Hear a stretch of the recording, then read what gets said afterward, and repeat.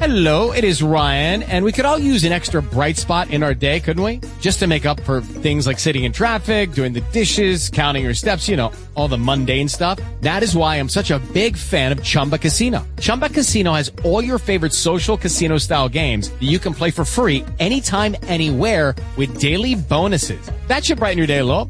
Actually, a lot. So sign up now at ChumbaCasino.com. That's ChumbaCasino.com. No purchase necessary. VGW Group. Void where prohibited by law. See terms and conditions. 18+. It is Ryan here, and I have a question for you. What do you do when you win? Like, are you a fist pumper, a woohooer, a hand clapper, a high fiver? I kind of like the high five, but if you want to hone in on those winning moves, check out Chumba Casino. At ChumbaCasino.com, choose from hundreds of social casino-style games for your chance to redeem serious cash prizes. There are new game releases weekly, plus free daily bonuses, so don't wait. Start having the most fun ever at ChumbaCasino.com. No purchase necessary. VGW Group. Void where prohibited by law. See terms and conditions. 18+.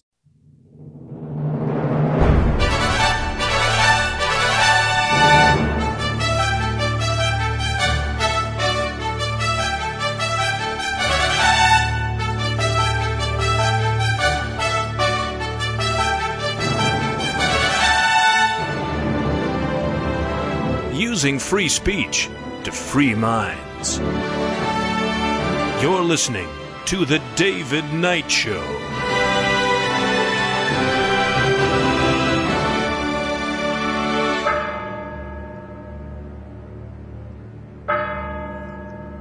As the clock strikes 13, it's Wednesday, the 18th of August, year of our Lord, 2021, day 522 of America Held Hostage.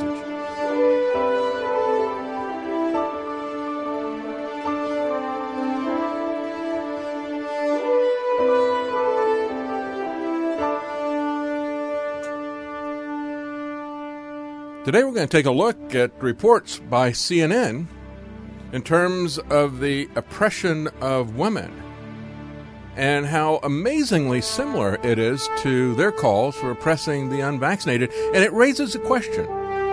Is Fauci worse than the Taliban? We'll see. Stay with us.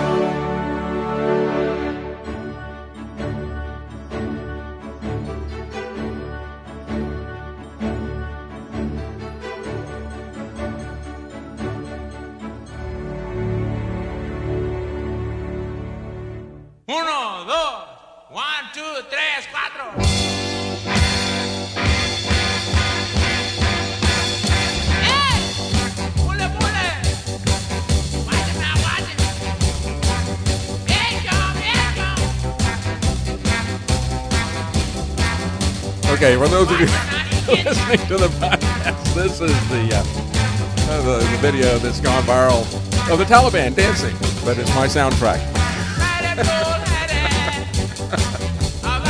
They got some very unusual moves. I think, instead of the monkey and the swim, we've got the thrust with the AK-47. Watch this guy. Looks like Igor from Young Frankenstein.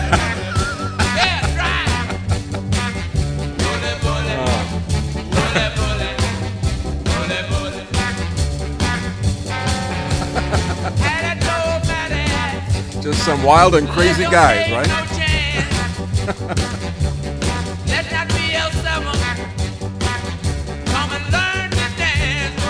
There you go. Show them how it's done. Steve Martin there doing the walking like an Egyptian or whatever.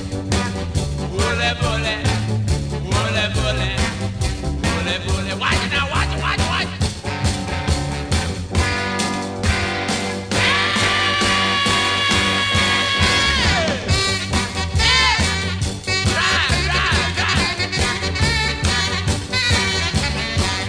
Okay, yeah, those guys, just lots of fun, right? They're having a great time, as I pointed out yesterday. Now, if you go back to Alan Sherman, hello, Mullah. Hello, Fatwa. Things are very entertaining here at the camp. We think we'll have some fun when we start raining. And that's exactly what's going to happen. Of course, you've also seen the other the other videos. I'll just show you this real quick. The merry-go-round, right? This is the merry-go-round video from a French news service. Going on a kiddie merry-go-round. The lights went low, we both said, oh, and the merry-go-round went. That's right. That's Mo, Larry, and Curly right there. What fun. And the bumper cars. That's great. You notice something that's missing here? Women? There's no women in any of the scenes there. That's what we're going to talk about coming up here.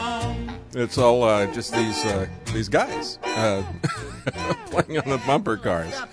That kind of reminds me of a few years ago when I showed the clip. It was a Wall Street Journal article, and they had, it was in Saudi Arabia, and they were getting a lot of criticism because they would not allow women to drive. And I was pointing out that it was what was coming to the rest of us. And what they were doing was they showed women, they would have one day a week where it would be women only at the amusement park. And so there'd be no men. There'd be women attendants and women everything. And they could go in, and at that point in time, the women were allowed to get on the bumper cars. And they were so excited because it was the only thing they'd ever been allowed to drive. And I said at the time, that's what they want for us. There you go. Good job, Travis. I didn't even give you a heads up on that. Yeah, that picture right there. The women in their burqas, of course, wearing the mask. Wearing the mask, and that's what we're going to talk about here. But, women in burqas driving their little bumper cars, because that's the only time they could ever do that. And, of course, what we saw yesterday, last couple of days, that was Taliban Day at the amusement park. Only Taliban allowed on the on the merry-go-rounds and the bumper cars. But lest we understand exactly who these guys are, it also reminded me, I won't burden you with a lot of musical tunes here, but it reminded me of the Pirates of Penzance, where the policeman's lot is not a happy one. As they point out, when a felon is not engaged in his employment or maturing his felonious little plans, his capacity for innocent enjoyment is just as great as an honest man's. When the cutthroat isn't occupied in crime, he loves to hear the little brook a-gurgling and listen to the merry village chime. When the coster's finished jumping on his mother, well, I guess she probably wasn't dressed appropriately in a burqa, he loves to lie a-basking in the sun, taking one consideration with another. The lot of the world's policemen is not a happy one, right? I don't think we should be the world's policemen. I'm not making a case that these guys aren't monsters. I'm just making a case that we don't go abroad seeking monsters to destroy, because we haven't really done a good job of that my entire life. It's a mission doomed to failure. It is a mission that is morally, legally bankrupt, and it bankrupts empires. And so the people who know them best are not assured by their displays of merriment, we should say. Because as you see, the people trying to jump on this plane, yesterday we talked about how as one of these large transports, C-17, took off, you could see people dropping off of the plane. Here's some of the people that were on the plane just before it took off. You can see, look at the massive mob there. I mean, if you're a pilot, you got to wonder if you're going to be running over some of these people. They're running next to the plane, under the plane, in front of the plane, and then you got guys hanging on the plane. You had some guy, while he was on the plane, one of the guys that you see there on the plane was taking pictures of the crowd and then turned around, took pictures of himself. I don't know if he survived, if he got off before it took off, or if he's one of the people who fell off as it went up. They had, as they landed one of these planes, they did find that there were the remains of a body in the landing gear. So these people are pretty desperate to get out. Now, maybe they just want to come to America, but maybe they're pretty desperate to understand what life is going to be like under the Taliban. And we're going to talk a little bit about that, about what some of the Christians are now anticipating there, asking for your prayer, by the way. They're really on the line.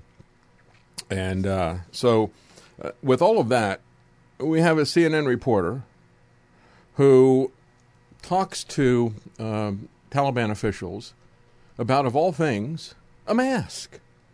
Now, not a Fauci mask.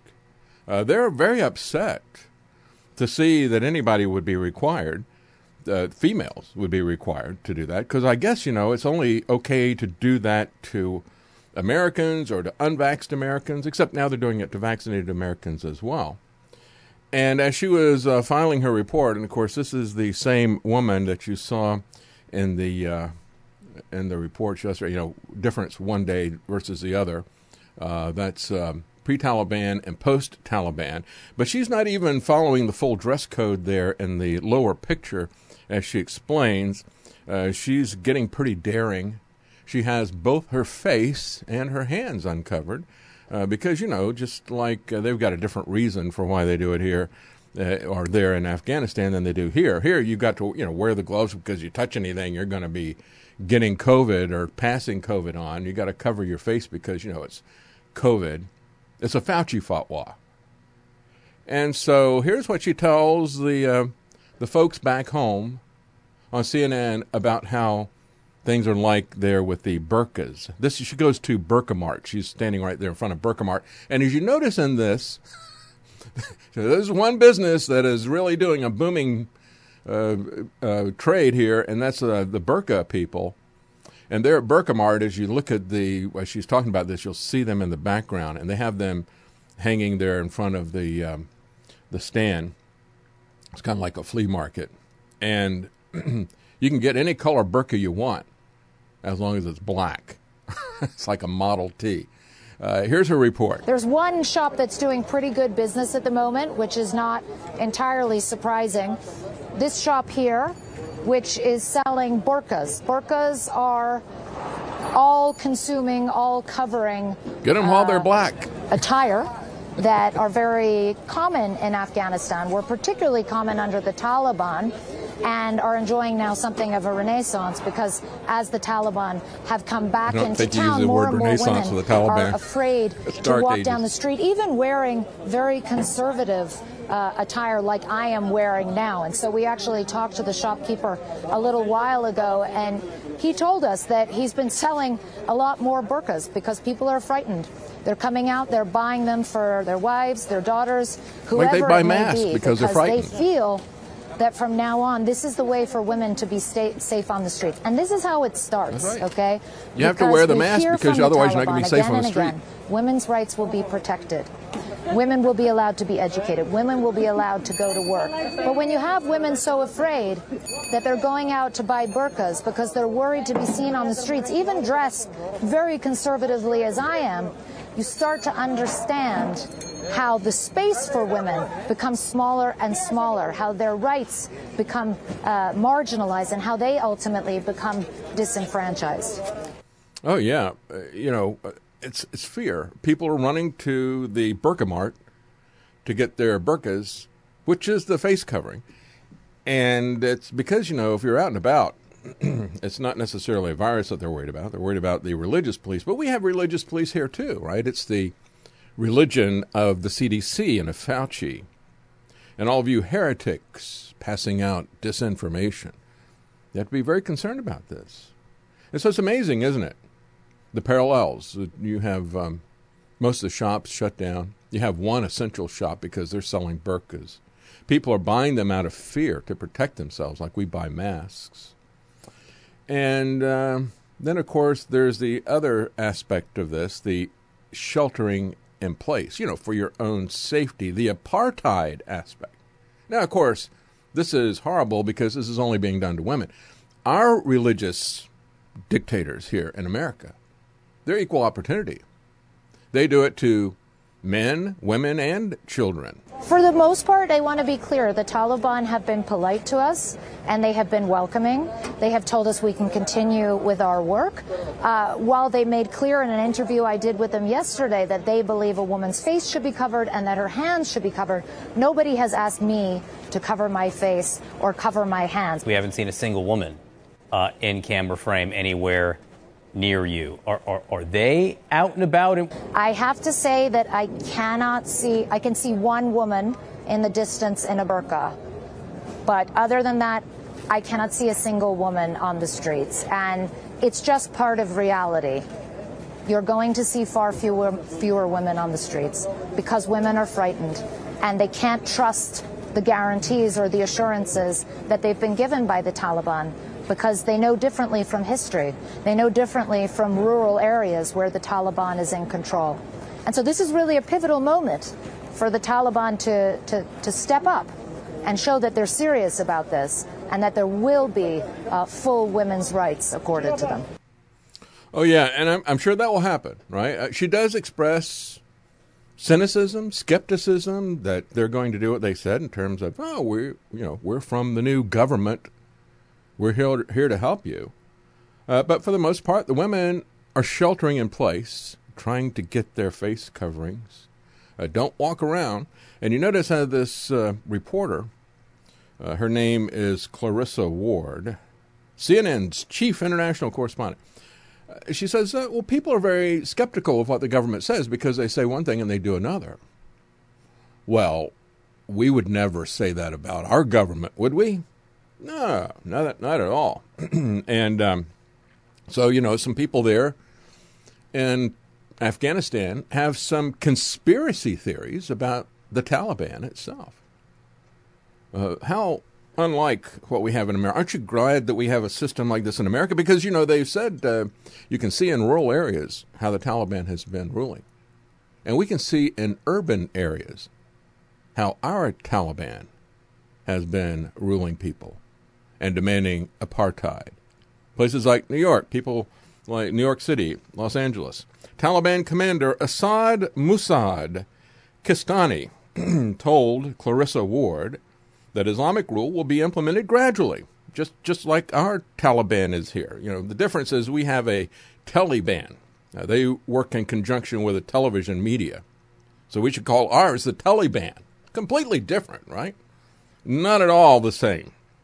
It'll be done gradually. But you should not be afraid. Quote, how do you protect women? Because many women are afraid they will not be allowed to go to school. They'll not be allowed to go to work.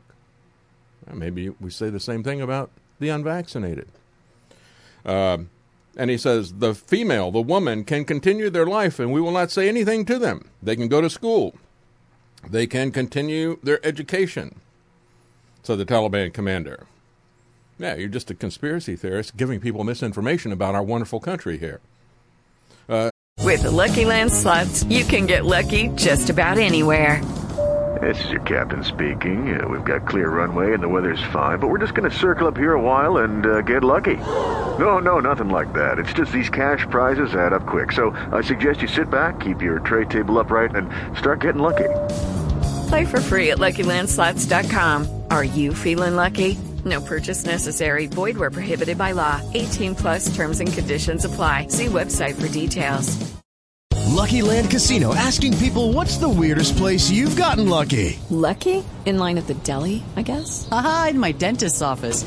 More than once, actually. Do I have to say? Yes, you do. In the car before my kids' PTA meeting. Really? Yes. Excuse me, what's the weirdest place you've gotten lucky? I never win and tell. Well, there you have it. You can get lucky anywhere, playing at LuckyLandSlots.com. Play for free right now. Are you feeling lucky? No purchase necessary. Void where prohibited by law. 18+. Terms and conditions apply. See website for details.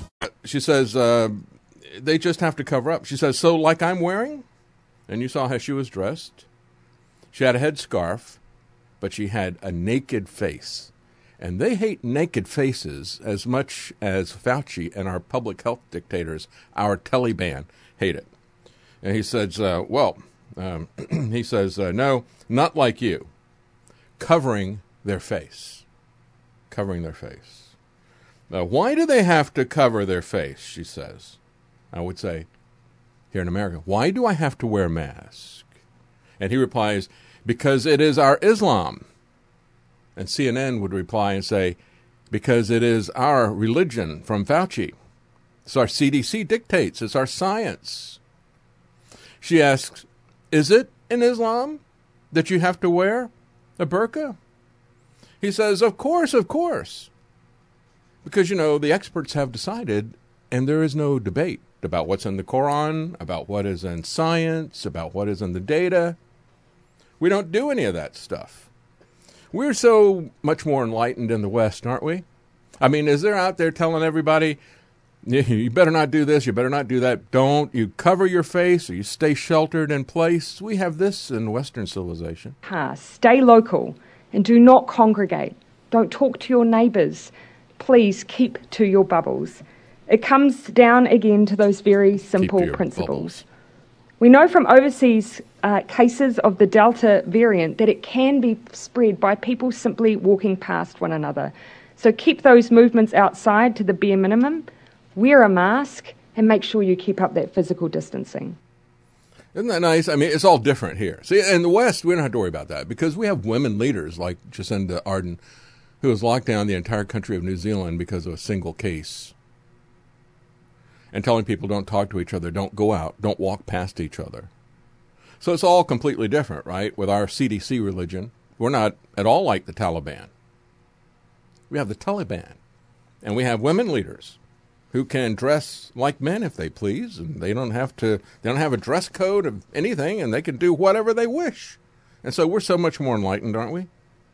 You just better make sure that you don't make fun of any of them or question their authority or dispute their information or their unlawful edicts.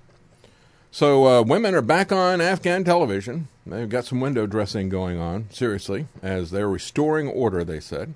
And, they've been mostly peaceful. There's only been one summary execution so far. So that's something, they've turned over a new leaf. I mean, just one execution in one day, that's pretty good, right? Taliban will be allowed to stay on Twitter as well. See, Twitter likes them. They can ban conservatives left and right. They can ban Trump. And, but they can stay on Twitter as long as they don't glorify violence. Like, Trump and the January the 6th guys that are out there, they glorified violence. They questioned the election. They questioned the authorities. You have NIH Director Francis Collins, Fauci's quote-unquote boss, although Fauci makes more money than he does. Fauci's been there longer than he has. Fauci is the one who really knows how to talk to the media, because whenever Francis Collins gets on, he says crazy stuff like, parents need to be wearing masks at home with their kids. And in that same vein, he had some more amazing pronouncements on Fox News Sunday. He was saying that we don't have to worry about the migrants coming across the border, where the vast majority of them are testing positive, refusing vaccines, but being allowed in anyway. As a matter of fact, being put on planes without masks and shipped everywhere. As we have, at the same time, we have the administration talking about how we filthy Americans need to have vaccines before we'll be able to fly pretty soon domestically. We're not ready for that yet. They have to get us a little bit more conditioned to accept that, but that's the plan. They've already admitted that's the plan. You already know that's the plan. They've already stopped people from coming into this country via airplane, even if they've tested negative, if they're not vaccinated. And they're going to stop you from flying from state to state if you don't have the vaccine as well. And so Francis Collins, when asked by Chris Wallace said, well, you talk about dealing with the science and dealing with facts. I'm going to ask you about that. He said parts of Texas, the positivity rate for COVID among some of the illegal migrants coming back across the border is over 10%. That's a very conservative number. Very, very conservative. But that's Chris Wallace. Anyway, he said, how responsible are they for spreading this wave of COVID that is sweeping the country right now? Says Chris Wallace has to push the new pandemic. Meet the new pandemic. It's completely different from the previous one, right? Or no, maybe it's not. Anyway, so Collins says, well, they have very significant masking requirements there at the border. But it's certainly possible. But, let nobody try to say that that is why the U.S. is in trouble. He said Texas, Louisiana, Florida, he says the rate of infection is much higher than it is in Mexico, and I think that's a bit of a distraction. We've got enough of a problem with our own citizens who have refused to roll up their sleeves. So that'd be a better thing to focus on. See, you are the problem. And it's not going to be a problem for the 30 to 80,000 Afghans that they're going to be bringing in. Do you think they'll be vetted for political beliefs? Do you think they'll be vetted for COVID? Will they be coming in wearing masks? You saw the pictures of the crowded belly of that C-17, 800 people there, cheek to jowl, nobody wearing masks. I'm not saying that they should. I'm just talking about the hypocrisy of our Taliban here in America. They have one thing that they've done in Taliban Afghanistan. They have promptly banned Trump shots. They're not that crazy, maybe. They're not all bad. The Taliban has banned Trump shots being distributed in Paktia. The public health director did it, actually. The Taliban has warned regional hospital employees to stop distributing the vaccine. And NPR and the New York Times and Futurism, they're very upset about that. They call that a draconian demand. A draconian demand. They're going to demand that you can't take they're not going to put out the vaccine. Isn't that horrible? Can you imagine? I mean, this life-saving elixir that we have to ignore, these people have to ignore that it came from Trump. Trump is very proud of it. He should get the credit for it. That's why I call it the Trump shots. It's his crowning achievement because it was the pinnacle of his betrayal, not just of America, of the world. America once lit the fire of liberty at Concord and Lexington, the shot heard around the world. Trump lit the fire of a global takeover with this pandemic and with the vaccine. And his shot has not been heard around the world, but sent around the world. And so, as Futurism points out, banning the COVID vaccine is just one of many draconian demands that the Taliban has implemented. As NPR points out, women were told that they had to stay home. They were non-essential, that they had to mask up, and on and on and on. That they weren't allowed out unless they were accompanied by a male relative, or maybe a vaccine passport here at our Taliban. They had to wear a full hijab, a mask. Women were told that they would be rounded up. And we're kind of getting that idea too, aren't we?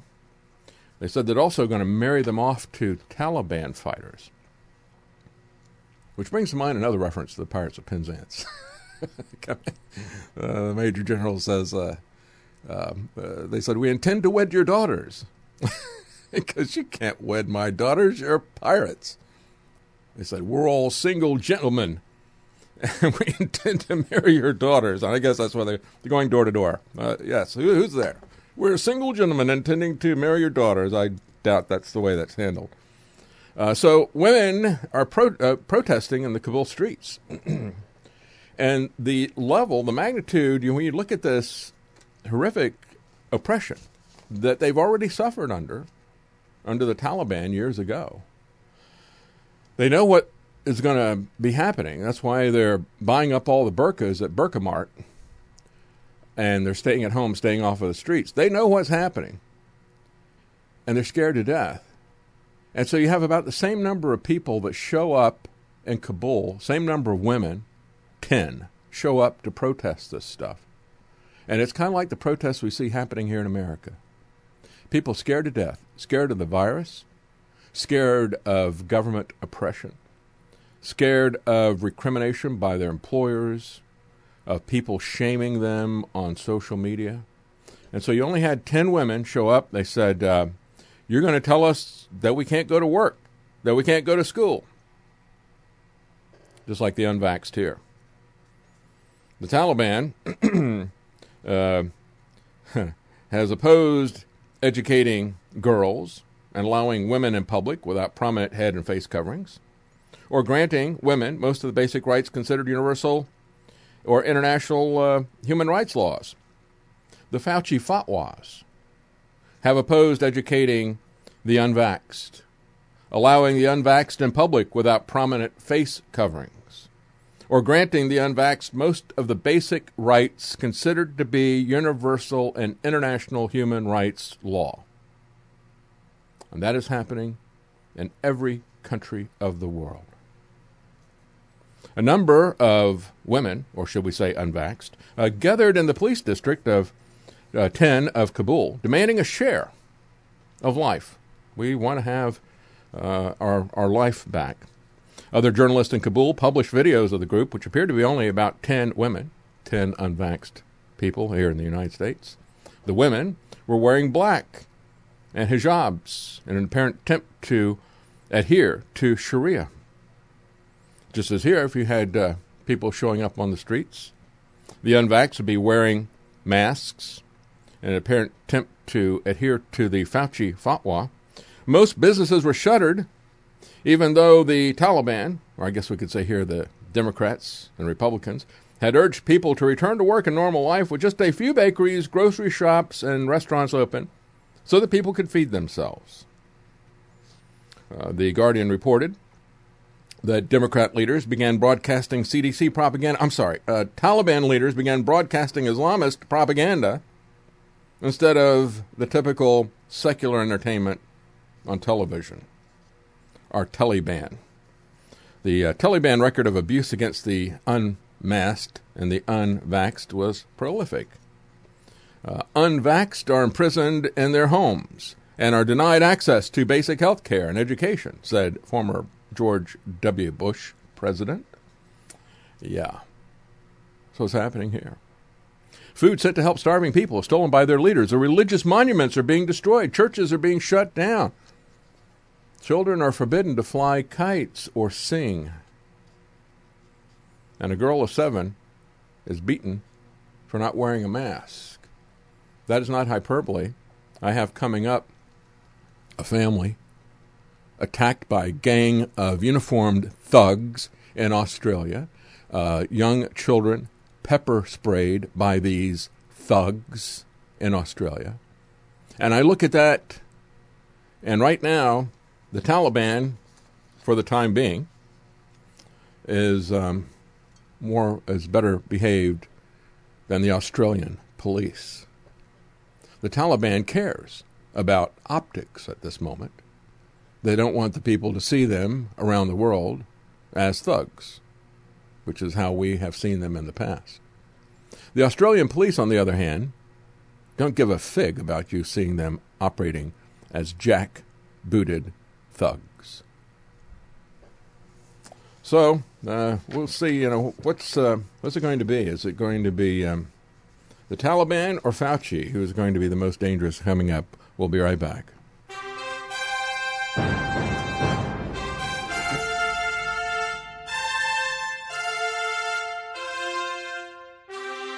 The common man.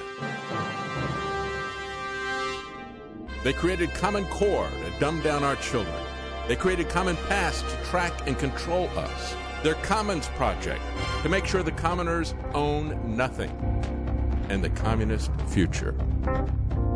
They see the common man as simple, unsophisticated, ordinary. But each of us has worth and dignity, created in the image of God. That is what we have in common. That is what they want to take away. Their most powerful weapons are isolation, deception, intimidation. They desire to know everything about us while they hide everything from us. It's time to turn that around and expose what they want to hide. Please share the information and links you'll find at thedavidknightshow.com. Thank you for listening. Thank you for sharing.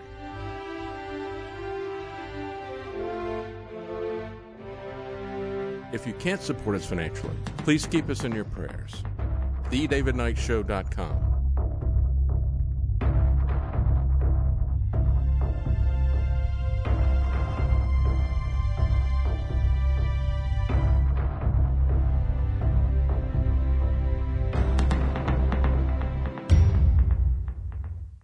Hear news now at apsradionews.com or get the APS Radio app and never miss another story. All right, let's take a look at something else that the Taliban has in common with tyrants around the world. You know, it's interesting, isn't it, how it doesn't really matter if it is a religious Marxist dictatorship or if it's Muslim dictatorships or medical dictators or communists or conservatives in Canada and the U.S. Doesn't matter if it's Trump or Biden. It doesn't matter if it's left or right. And one of the things that they want to do is come after guns. And you say, well, wait a minute. The Republicans are not for gun control. Oh, yes, they are. Have they ever removed these gun laws that the Democrats have put in? Yes, they did remove the quote-unquote assault weapon ban. But have they left in, by and large, most of the gun control laws that have been put in since the 1960s? Yes. Do they compromise on the Second Amendment consistently? Yes, especially the NRA, so they can appear to have a victory. Did they look the other way when President Trump? Hello, it is Ryan, and we could all use an extra bright spot in our day, couldn't we? Just to make up for things like sitting in traffic, doing the dishes, counting your steps, all the mundane stuff. That is why I'm such a big fan of Chumba Casino. Chumba Casino has all your favorite social casino-style games that you can play for free anytime, anywhere with daily bonuses. That should brighten your day a little. Actually, a lot. So sign up now at ChumbaCasino.com. That's ChumbaCasino.com. No purchase necessary. VGW Group. Void where prohibited by law. See terms and conditions. 18+. Hello, it is Ryan, and I was on a flight the other day playing one of my favorite social spin slot games on ChumbaCasino.com. I looked over at the person sitting next to me, and you know what they were doing? They were also playing Chumba Casino. Coincidence? I think not. Everybody's loving having fun with it. Chumba Casino is home to hundreds of casino-style games that you can play for free anytime, anywhere, even at 30,000 feet. So sign up now at ChumbaCasino.com to claim your free welcome bonus. That's ChumbaCasino.com and live the Chumba life. No purchase necessary. VGW Group. Void where prohibited by law. See terms and conditions. 18+. Says we're going to take the guns and do the due process later. Red flag gun laws. That precedent of Trump,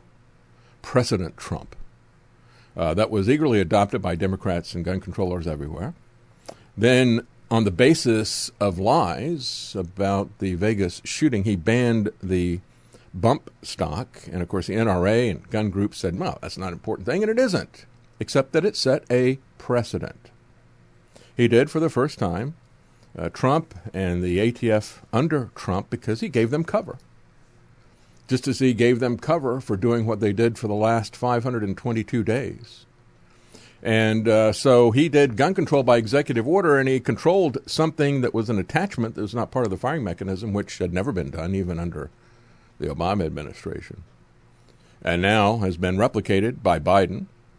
Kamala Harris says when she becomes president, and as you start to look at Biden, I don't see how he's going to hold out for 4 years. She said, I'll give the Congress 100 days, and if they don't get rid of guns, I'll do it by executive order. Because, Trump has already set the precedent. Precedent Trump. So the first thing the Taliban wants to do is, amazingly, the first thing that Kamala Harris wants to do. Collect the weapons.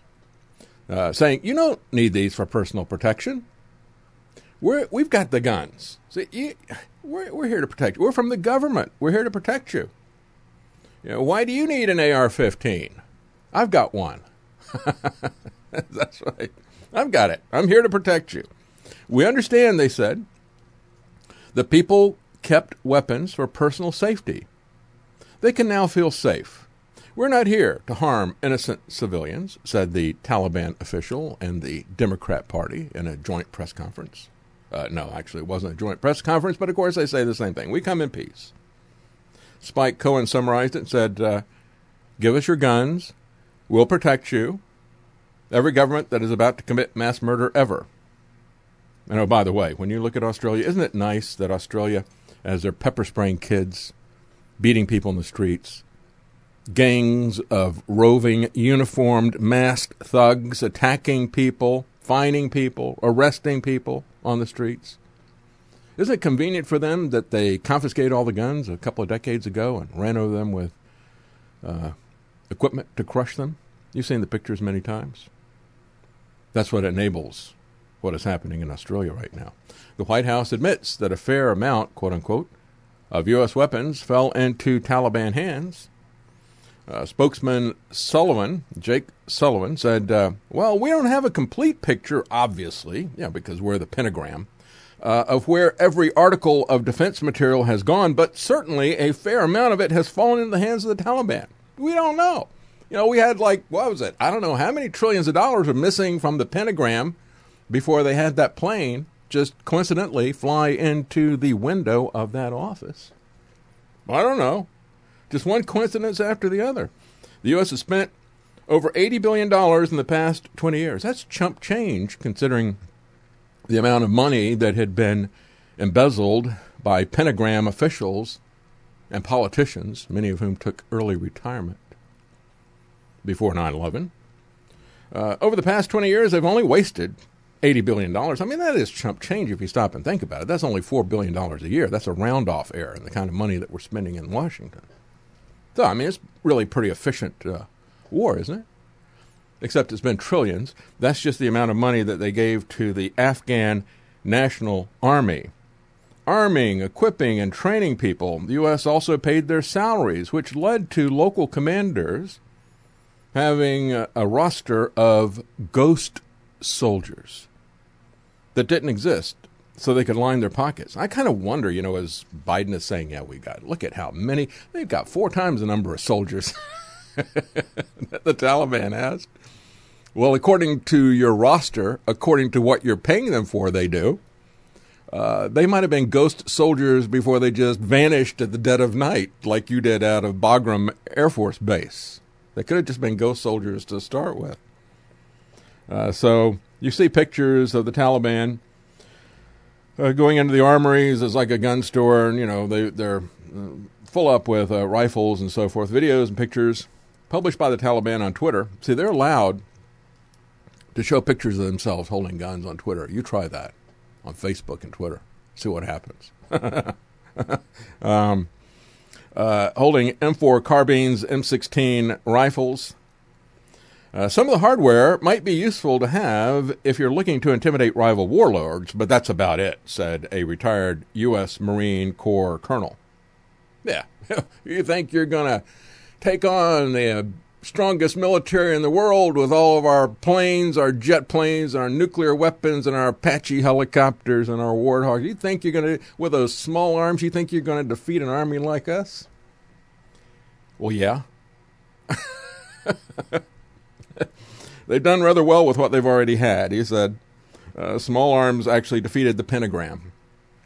So the American weapons could be in service for many years, they said, because of plentiful ammunition supplies, because you can get the same ammunition civilian gun owners in the U.S., Wines News Trust. Civilian gun owners in the U.S. can buy this kind of stuff, because those guys are like the Taliban, too. Only the military should have these kinds of weapons. Well, I don't know if any of these reporters have been to a gun store lately, but if you can find it, the price is sky high, if you can find it. Pentagon admits that they've got billions in U.S. weapons. Now, if anyone's holding out hope that the pentagram has some kind of a clue as to where these billions in weapons that accumulated in Afghanistan over the past 20 years ended up, well, don't have any hope. Abandon all hope. Those of you who think you will get an accounting from the pentagram. They do not have a complete picture, just a euphemism for the fact that the weapons are gone, just like the trillions of dollars before 9/11. And then this is an observation that I think is very astute. I've seen this once or twice in the last day. But this headline, you'll find this on Zero Hedge from Epic Times. If you live in Taiwan, it's time to worry. Because as all this stuff was happening, you had China doing some more drills very close by. They've been sending jets in to intimidate people. They have demanded that they get Taiwan back, and they are intent on doing it. As I've pointed out many times, our friends who adopted from China before we did, she is of Taiwanese descent, and actually she thought, well, yeah, I can put that in my papers for adopting a child, and the people that were there, the Chinese adoption agency on the state side, said, oh, get that out of there. That'll blackball you right away. Taiwan does not exist, according to the Chinese communists, and they're going to take it back.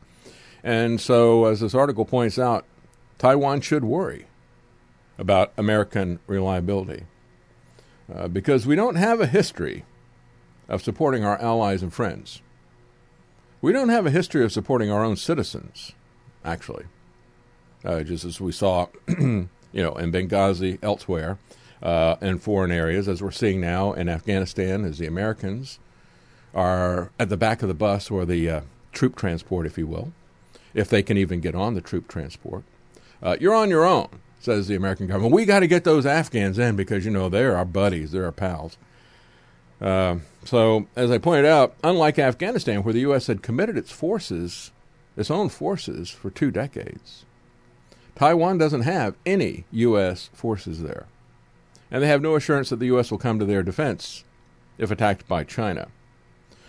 And I would say this, that if that turns into a hot war, if the Taiwanese resist, as they have declared that they will, if that were to happen, you understand what that's going to do to the world supply of computer chips and electronics and things like that, because it is an economic powerhouse in terms of developing things like that. It's really going to... so if you want to have some electronics or something, now might be the time to stock up on that. If you think you need a new computer, you might want to get it now if you can. Because if they go into Taiwan, not likely that Uncle Joe's going to do anything about it. Not really. Well, I imagine Trump would. He'd like to get into that. The people... He was supported by the right wing, by the military side of the intelligence community. So, yeah, he would have been all aboard on that. People think that he's not a neocon. He is a neocon. He is a globalist, pretending to be something else. Panic as the Afghan currency, the Afghani, crashes. The central bank chief fled, says there's no more dollars left. And again, I don't know if he put everything in crypto or not. The Afghan president was bugging out with 4 carloads of cash. He couldn't get all the cash into the plane and get off the ground, so he had to leave a lot of it on the tarmac. I said at the time, this just shows that these criminals that we have put in place to run the country aren't really too bright. He could have put all that on a thumb drive. For his crypto or some kind of a other wallet. And I guess, I don't know what happened to Ajmal Ahmadi. This guy is a Harvard MBA, former head of the country's central bank. On Monday, he tweeted that he had departed Afghanistan. And he said, quote, "Somehow my close colleagues pushed me on board." How did that happen? I don't know. How did I get here at the airport? How was I standing right next to this plane? Who put me on board? It's just a fog. Well, I'm really grateful. I wasn't running away. I really wasn't. It's not a run on the bank at this moment. It is a run from the bank by the central bankers. Wouldn't it be nice if that were to happen to the Federal Reserve people, by the way, if they had to bug out? However, on Friday, the bank was told there would be no dollar shipments and that by Saturday it had to supply less currency to markets, which led to panic. Eventually, a pilot emerged and the central banker hightailed it out of the country as he went to the airport. He had to wait for a while before a pilot showed up, and then somehow his colleagues pushed him on board. Pulling a page out of Biden's playbook, he wrote, quote, "It did not have to end this way. I am disgusted by the lack of any planning by Afghan leadership." So he wants to stay in the good graces of Biden.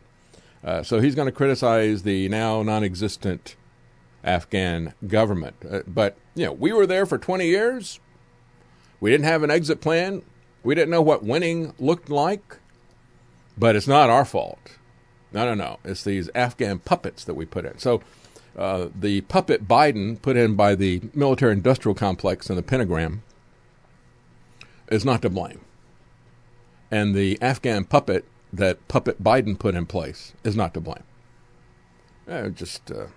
U.S. Treasury has now also frozen billions of Afghan reserves that are in Western banks. As of April, the Afghan Central Bank had $9.4 billion in reserve assets, according to the IMF, that gang of thieves. It was roughly one-third of the country's annual economic output. Now think about that. Their gross domestic product is $30 billion. That's everything. That's including the fact that with the help of the U.S. government and with the poppy fields being guarded by American military, they were providing between 95% and up of the world's opium supplies, right? And so I imagine that's a big part of the $30 billion, don't you think? I mean, that was all above board. That would be part of their gross domestic product. That wouldn't be an underground economy or anything, because they were openly doing it and saying, as Geraldo Rivera pointed out decades ago, that he said, why are Americans guarding the field here? Oh, it's a good reason for that. We don't want the local economy to crash. So now we've frozen the assets of this poor country. And just to understand how totally swamped they were by our presence there, the U.S. was sending about $3 billion a year in support for the Afghan military. So just the amount of money that we gave them for the Afghan military was 10% of their gross domestic product, just for the military. Here's, 10% for the military. And then, of course, the massive amount of money that we were pouring into the economy by our presence there.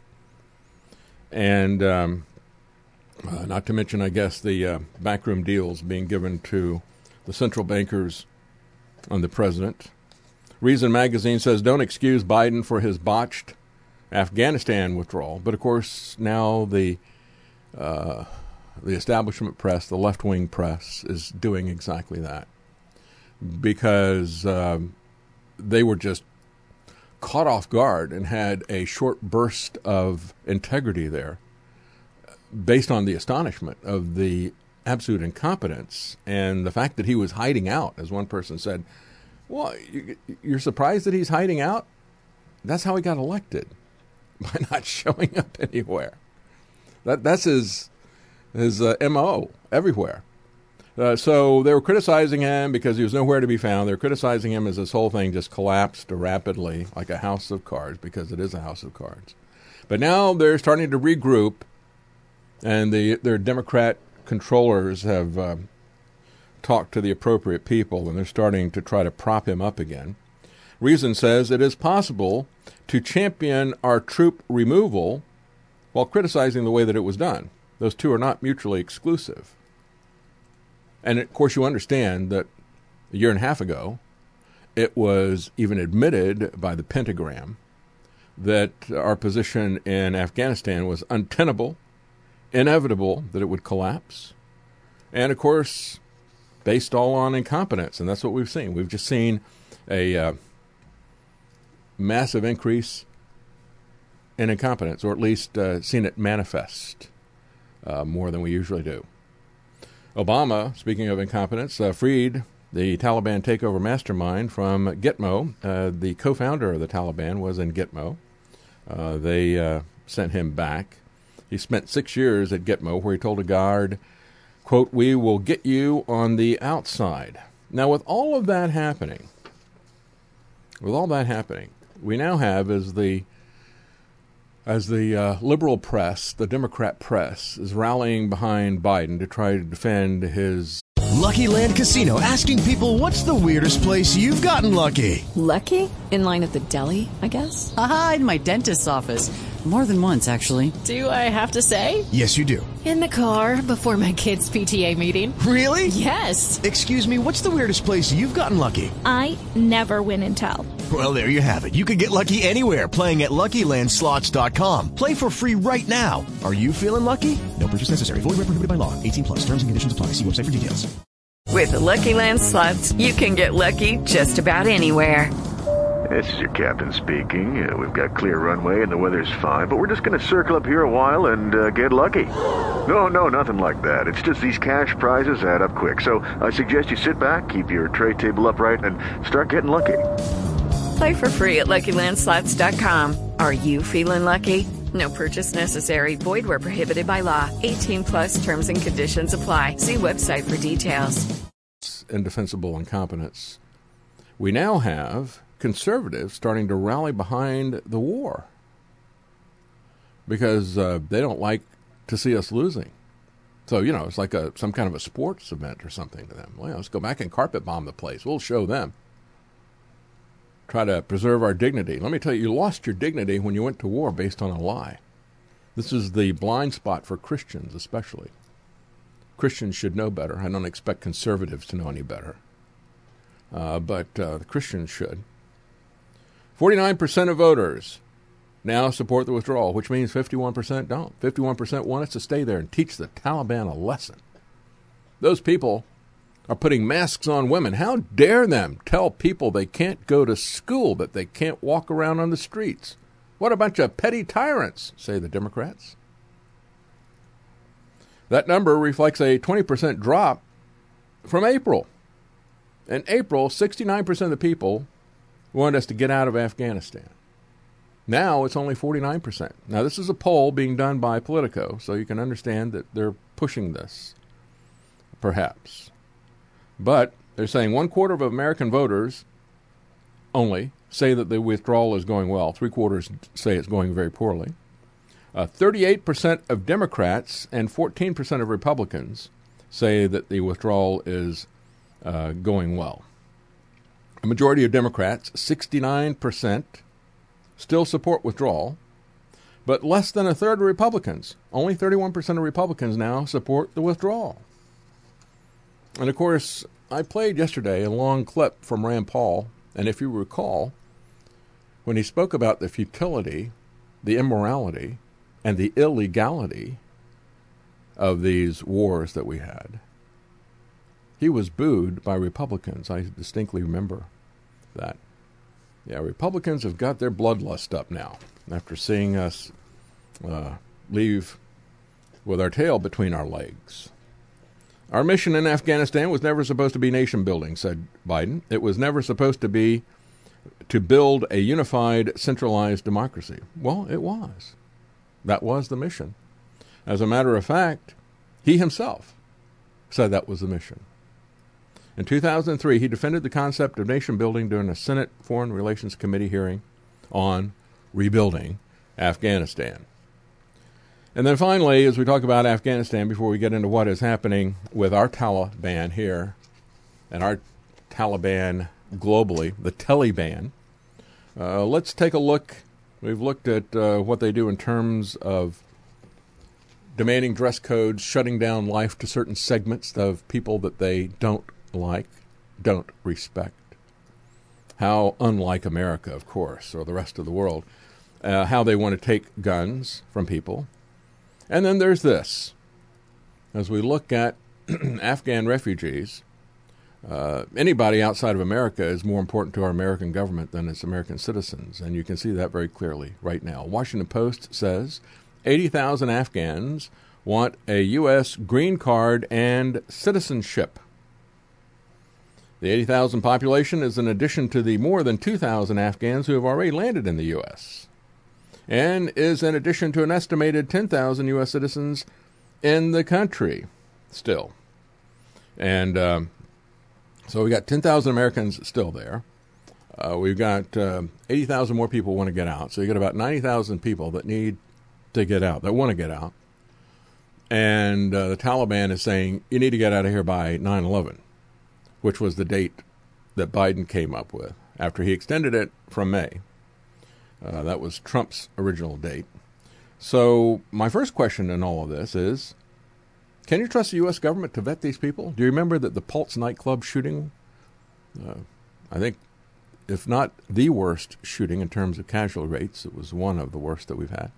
It was done by an Afghan.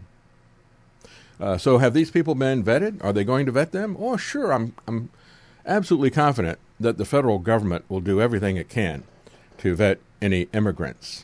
You have Arizona State Senator Wendy Rogers, says a Republican, we are not the world's dumping ground for refugees. Well, I would respectfully say you're wrong, Wendy. We are. That is who we are. And I'm not saying we ought to leave these people behind and abandon them, which would be an act of betrayal. I'm just not certain that the U.S. government even cares to vet these people. I mean, we're not even talking about their competence. We're talking about their desire to vet these people. How many terrorists do they need to let in to do something? You know, one guy killed a lot of people in the Pulse nightclub shooting. The Biden administration, however, tells the Americans that are still trapped there, those 10,000 Americans, that it cannot guarantee their safety to the airport. The Biden administration sent the following message to Americans trapped in Afghanistan. To American citizens, on the other hand, to American citizens, thank you for registering your request to be evacuated from Afghanistan. The U.S. Embassy in Afghanistan has confirmed that an undefined number of U.S. government-provided flights will begin soon. Of course, that embassy is no longer there. The embassy staff has long since bugged out. The ambassador has taken his rainbow LGBT flag and left the country.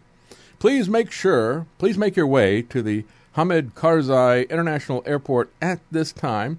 And then in all uppercase, it says, please be advised that the United States government cannot guarantee your security as you make this trip.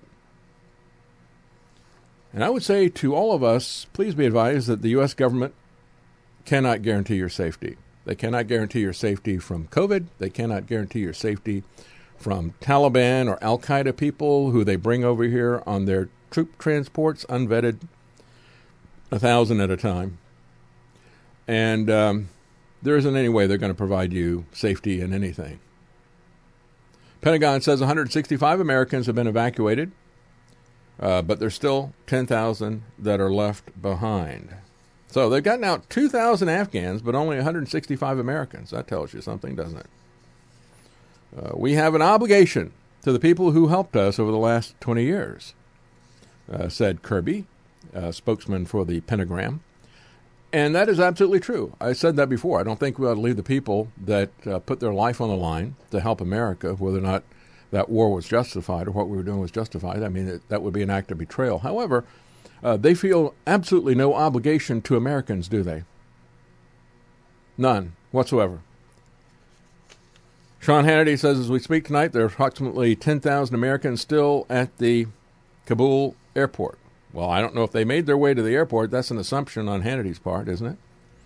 A Biden official refuses to answer if the troops will leave Afghanistan before the Americans are evacuated. He says, well, I can't say. Can't say when asked.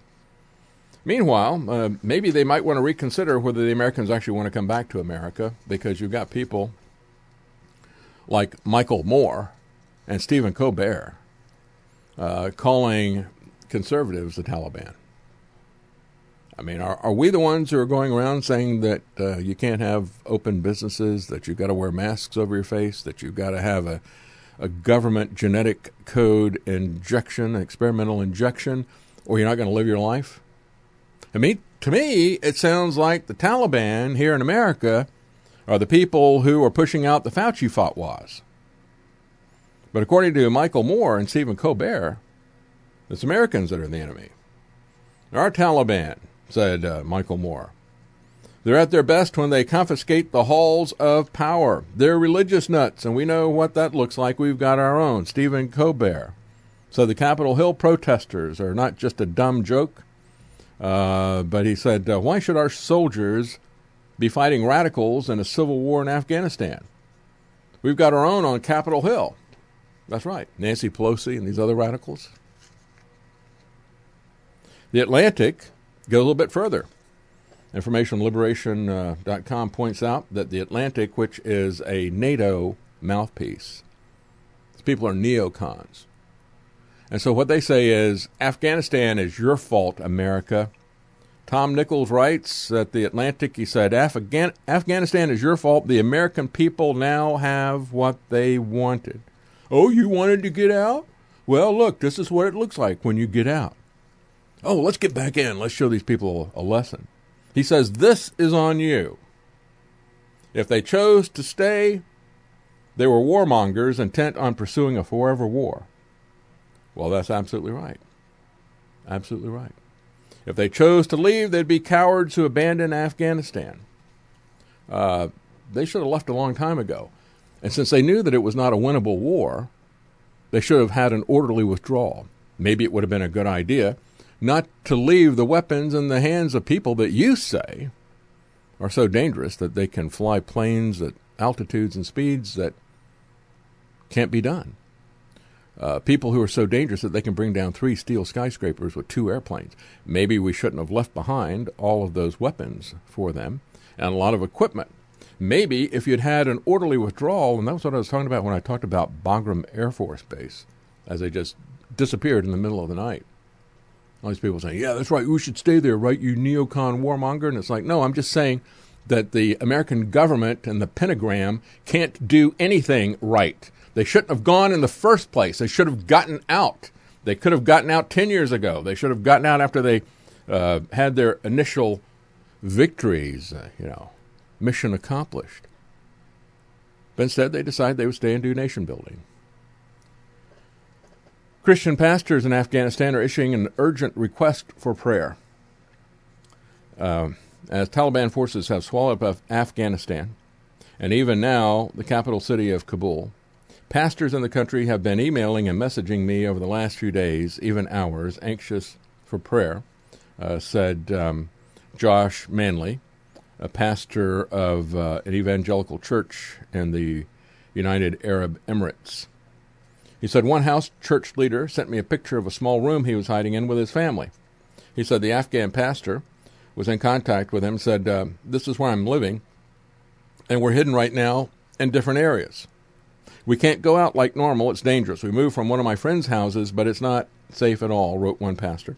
Well, he said, we need to pray that our sovereign God would physically protect our brothers and sisters in Afghanistan. Boldly go to the throne and plead with our God to restrain evil and confuse the plans of evildoers. Pray also for our physical protection. He said, one letter I've confirmed to a leader now in hiding. He said he received communication from them. They said that we know where you are and we know what you are doing. Over the past weeks, U.S. mission agencies have pulled out their workers. He said, I'm grateful that they could get out. I pray for them as well as any of those who chose to stay. Taliban has a great number of influence, quote unquote, against people in terms of obtaining information. As one Christian there says, they'll tell them everything they know to try to spare their family, to try to spare themselves. He said Christians cannot even trust their own family members. The Taliban come into an area of the mosque. They ask how many members of the household are part of that. And they take names of all the people who live there. So is this house over here? Yeah, David Knight's house, they got any people and members of... Oh, they don't? Oh, so they're not practicing Muslims. All right, we'll go visit them and see what's happening. Having a beard is compulsory. Well, that's a good thing. Taliban, so I'm covered there. Taliban come to houses. They ask for food. They ask for money. Some of them are known that they have been Christian. As one person said, definitely for Christians, it's just an obvious thing that that is the Taliban, is going to take all of their kids and that they have to go through the retraining system and marry the Taliban. See, here in America, we call that schools, and we turn our kids over voluntarily to those Marxist seminaries, teaching hate of God, hate of individual liberty. We do it voluntarily. There, the government comes and takes your kids and trains them. For the boys, they have to be re-educated at the madrasas, and they will be trained as Taliban soldiers. We call that the draft. The Taliban will also take away Christian women and force many people to convert to secular Islam. Every Muslim background believer like myself that converted to Christianity knows the consequences of conversion. Islam is very clear. For apostasy, the consequence is death, and there is no mercy for those people. The church leader added, but God has a purpose and a plan, and he knows what's best for his children in Afghanistan. And so For the Americans left behind, for the Christians left behind, please keep them in prayer, especially the Christians who have chosen to remain and to work in that community. We'll be right back.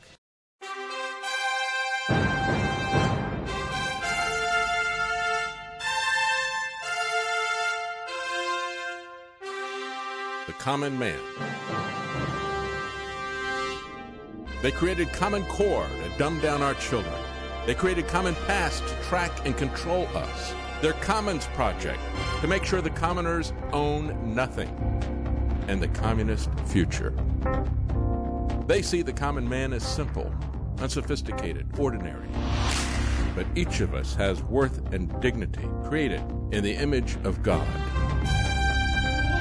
That is what we have in common. That is what they want to take away. Their most powerful weapons are isolation, deception, intimidation. They desire to know everything about us while they hide everything from us. It's time to turn that around and expose what they want to hide. Please share the information and links you'll find at thedavidknightshow.com. Thank you for listening. Thank you for sharing.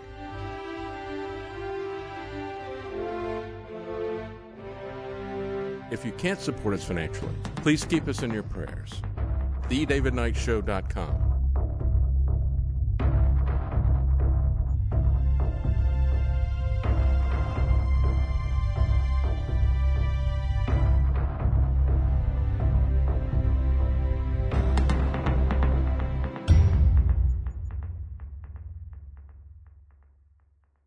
Lucky Land Casino, asking people, what's the weirdest place you've gotten lucky? Lucky? In line at the deli, I guess? Aha, in my dentist's office. More than once, actually. Do I have to say? Yes, you do. In the car before my kids' PTA meeting. Really? Yes. Excuse me, what's the weirdest place you've gotten lucky? I never win and tell. Well, there you have it. You can get lucky anywhere, playing at LuckyLandSlots.com. Play for free right now. Are you feeling lucky? No purchase necessary. Void where prohibited by law. 18+. Terms and conditions apply. See website for details. Okay, round two. Name something that's not boring. A laundry? Ooh, a book club. Computer solitaire, huh? Ah, sorry, we were looking for Chumba Casino. That's right, ChumbaCasino.com has over 100 casino-style games. Join today and play for free for your chance to redeem some serious prizes. ChumbaCasino.com. No purchase necessary. Void where prohibited by law. 18+. Terms and conditions apply. See website for details. All right, as we start to look at the tyranny in our own country, I had a letter yesterday from a supporter, a person who has supported this program from the very beginning, Laura. And she asked me a question, which, again, is something that I need to clarify. What I said yesterday in terms of the fake vaccine passports, and it was kind of strange, I thought, that they're making a big deal out of 50 fake vaccine passports that have been shipped from China. Well, this is kind of weird. That's a small quantity. And said, yeah, we've had a bunch of them. You know, we've gotten 126, I think it was, and it's a little bit over 3,000 of these that we've confiscated in the past. I thought this really seems kind of strange, but they know that people are going to be doing this because they know that they're not ever going to stop with this, that it's going to be continually increasing. We've seen this over the last year and a half. This is not a theory. And so I'm glad that Laura brought this up. She said, are you telling people to live by lies? Just saying. And so I want to address that for people. Because when we look at various things, and I'm not trying to make an excuse for telling lies, but, we look at the Ten Commandments, for example. We have a lot of people who are pacifists who say, well, the Ten Commandments says, thou shalt not kill. But we know that with the theocracy that the Hebrew nation had, that there were a lot of penalties that involved the death penalty, a lot of infractions that involved the death penalty. I'm not philosophically opposed to the death penalty. I'm adamantly opposed to our so-called justice system. I don't believe that it's capable of holding a fair trial or even interested in doing that. So I would oppose the death penalty under the system of government that we have now because I don't believe that we have honest juries. I don't believe that we have judges and prosecutors who give people full information. But understand there's a difference between murder and killing somebody. Because and here's the difference. When you commit murder, you're doing it for your own personal reasons. You're doing it because of hate. You're doing it because of revenge or anger or things like that. But when you have a government, if it is a legitimate government, it rewards good and it punishes evil. And that might include capital punishment. It might include an army that kills people. If it's a justified war, it will be defensive. But it might wind up killing people to defend innocent life. And so killing is not the same as murder. And when we look at lying, bearing false witness is essentially the same thing. What it says in the Ten Commandments, the principle is, do not bear false witness against your neighbor, because it's directed, again, for personal reasons, for revenge, for gain, or for hatred, just like murder. And so bearing false witness against somebody is using deceit to manipulate somebody to your advantage. Well, is that what we would be doing if we had a vaccine passport? Well, let me ask you, was it wrong during World War II when the Allies had decoys to disguise where they were going to be landing at Normandy? That kind of deception. I mean, it was done for their own gain, right? Or was it done to save innocent lives, to end a war? How about lying to protect innocent life, such as, I'm not hiding any Jews in this house? Or to the Taliban, I'm sorry, all the Christians and that pastor you're looking for left town a week ago. Should you tell them? Should you tell them, oh, he's still here, I cannot tell a lie, because all liars will burn in the lake of fire? Or should you do something else? Let me give you an example of how this is worked out in the Bible. We have King David, who, when he was on the run and seeking refuge from Saul, he went to the Philistines, and to keep from being killed by the Philistine captain, one point in time, he pretended to be crazy, so he wouldn't be killed. He also pretended to be on their side, so he wouldn't be killed. And then Jesus himself used an example of David unlawfully eating consecrated bread because he was about to starve. He did this in response to the Pharisees, who were criticizing him for healing somebody on a Sabbath. And Jesus said, I desire mercy, not sacrifice. In other words, sometimes, it's a good thing to tell the truth. It is important to tell the truth, but sometimes it is better to protect innocent life and not sacrifice people. And quite frankly, that's what we're talking about with the vaccine passport and where this is headed. And if you don't understand that this is where this is headed, that's why I mentioned that yesterday. This is not something I'm interested in doing. It's not something I could even possibly do. I'm too well known. Karen said to me, have you planned about what you're going to do when you're in prison? You're going to write a book? What is it you're going to do when they come to arrest you? You need, and that's why I mentioned the passport thing. You need to think about what you're going to do when they get further along on this. We've already had the Los Angeles City Council, this is why I talked about this yesterday, 13-0 voted to shut down all retail stores, not just entertainment venues. I mean, we're not talking about having a fake vaccine passport so that you can go watch a concert. We're talking about being able to get to a grocery store.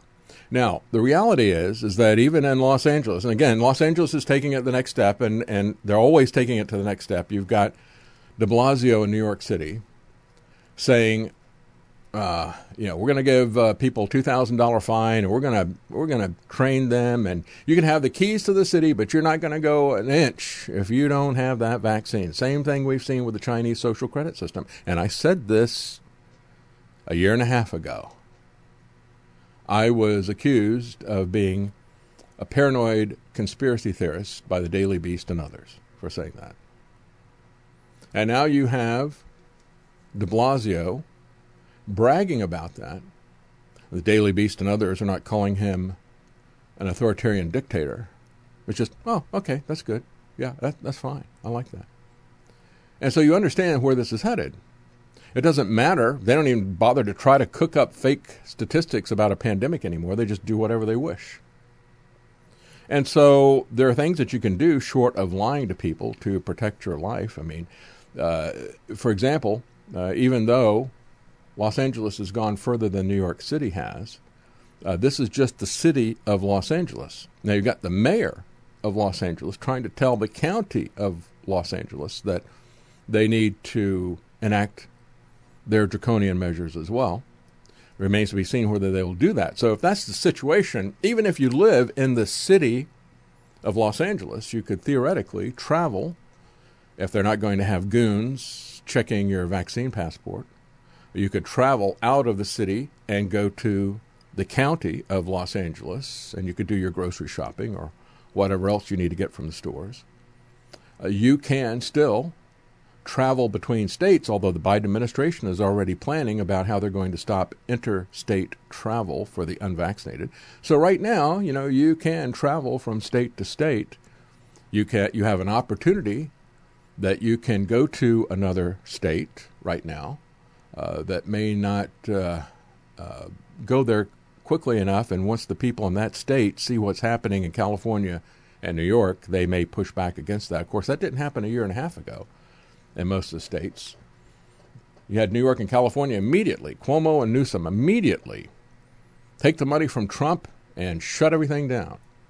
And it took a while longer for the other places to do it, but most of them did, even in places that were all Republican, like Idaho.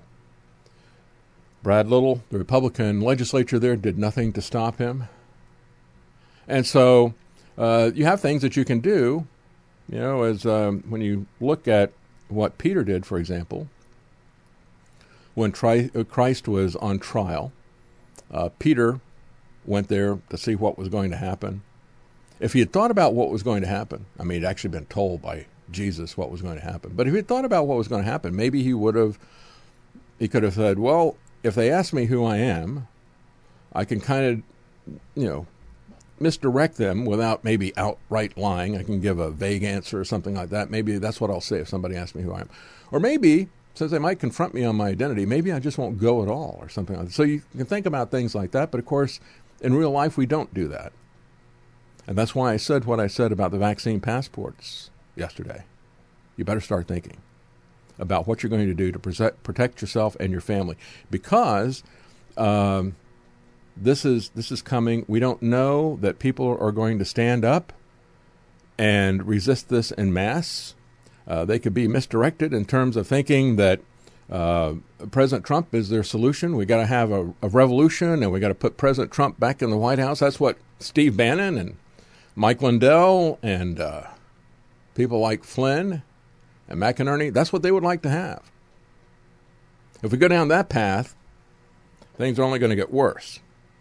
So I don't think you're called to sacrifice your life or somebody else's to submit to a regime that would starve you out because you haven't submitted to an illegal demand in defiance of the lawful king, that is the Constitution, to force you to inject an experimental substance into your body. And if you refuse to do that, then you now have to show them a passport, or you have to stay locked up like a woman in Afghanistan.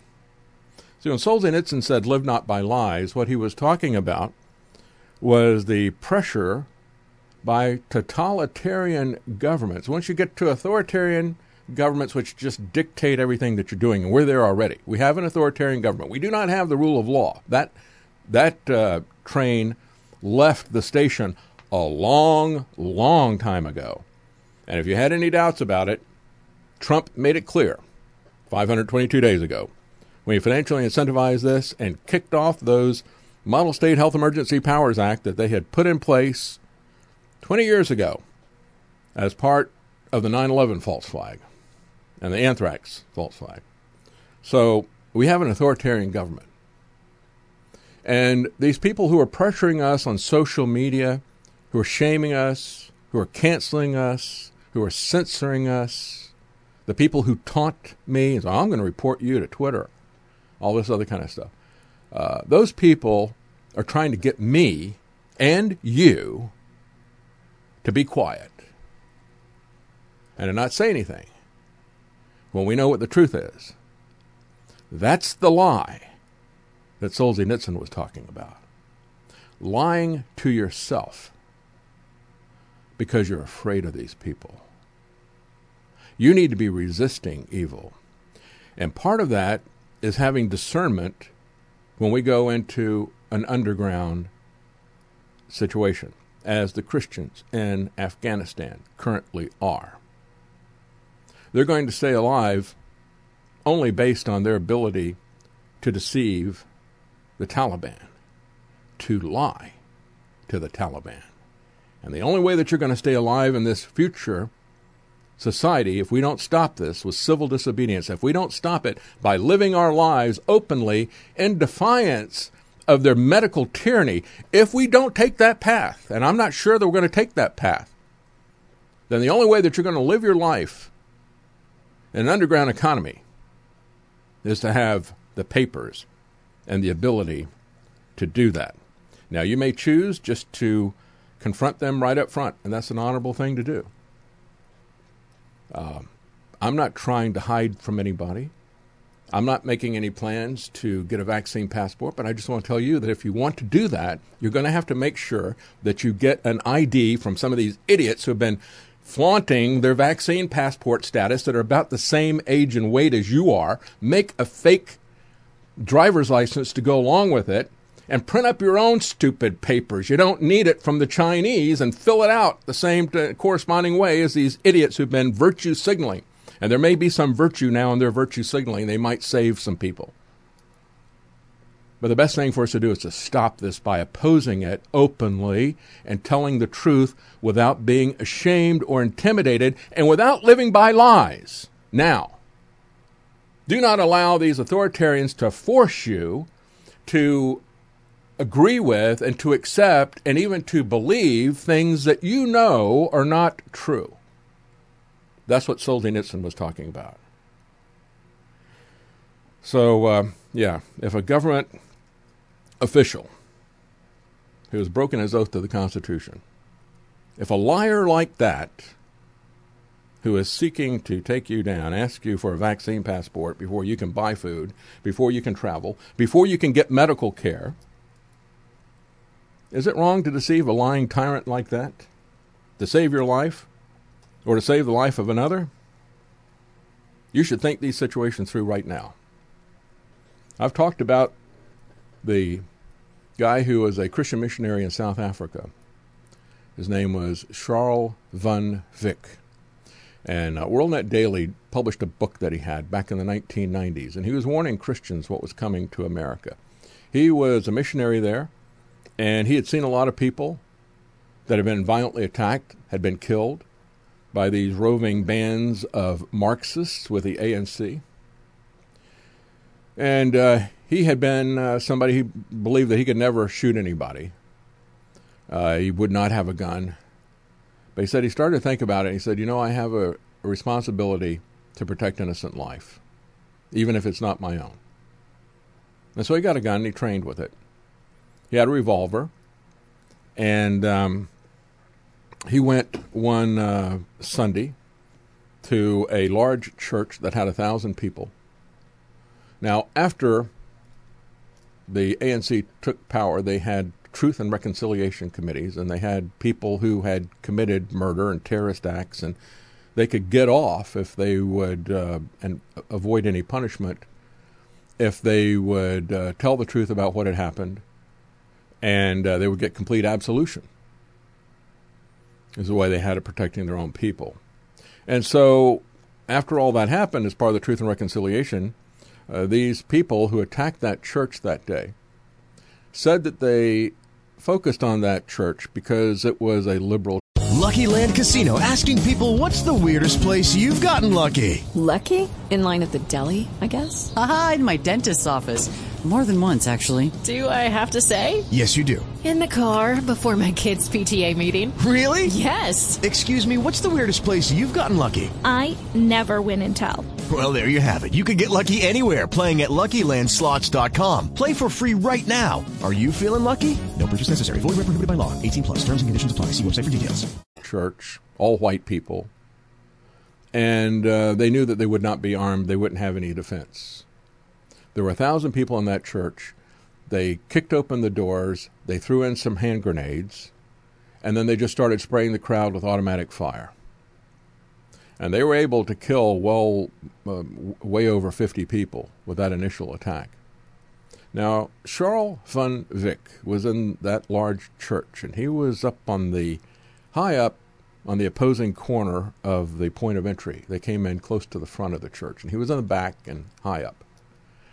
He pulled out his gun, and he got down on his knee, and he took a shot. And thought, I'm not going to hit anything from this distance. And so he went out the back door, and he came around the other side, and he took a couple of shots. And they ran away. And in the Truth and Reconciliation Committee, they said, we thought there were multiple defenders. We were surprised, that we're getting shot at from all these different angles. The first shot that he took, he only had 5 shots. He had a revolver that he said had 5 chambers in it. I mean, typically you have 6. But anyway, he had 5.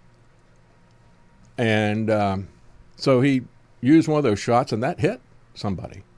And as they're pulling that guy out, shortly after that, they start taking fire from another direction. So they thought they were surrounded, and they ran away, even though this is a large group of about a dozen people who had hand grenades and fully automatic weapons. They ran away. Now, God had prepared him mentally, spiritually, to defend lives. And you could say it was a coincidence that he was in that church that day. Or maybe it wasn't.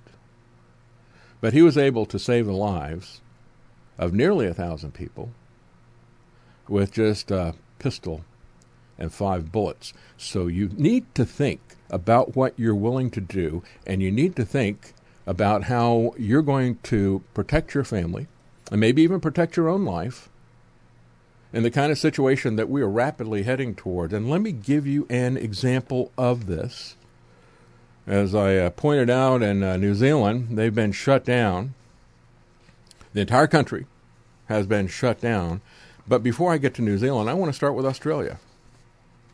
Because when I look at Australia, it breaks my heart to see what has happened in this country. And this is a video of a family that is attacked because they are not wearing a mask. And do we have that video? I don't see it on the thing here, Travis. Yeah, we don't have this on the board here. Can you pull that up off of the drive that I gave you? And I'll come back to that. Let me talk about what is going on in New Zealand. This is a pepper spray video. It's not on the board. Please put that in there. The Kiwi dollar, the New Zealand dollar, has been crushed as the reaction to the government shutting down all of New Zealand, now entering a lockdown because they've had their first case in 6 months. Pretty amazing. New Zealand doesn't have a large population, but they do have, for the small population that they have, it is a large country. Very, very sparsely populated. Karen and I went there and spent several weeks. I was actually in the 90s thinking about moving there after what I had seen happen at Ruby Ridge and Waco. And yet when I went there, I arranged ahead of time for some people that I knew were libertarians through the Libertarian Party, and also to meet with a guy they were calling at the time the Rush Limbaugh of New Zealand. He had a national radio show to talk about what was happening in New Zealand, what it was like to live there from a libertarian standpoint.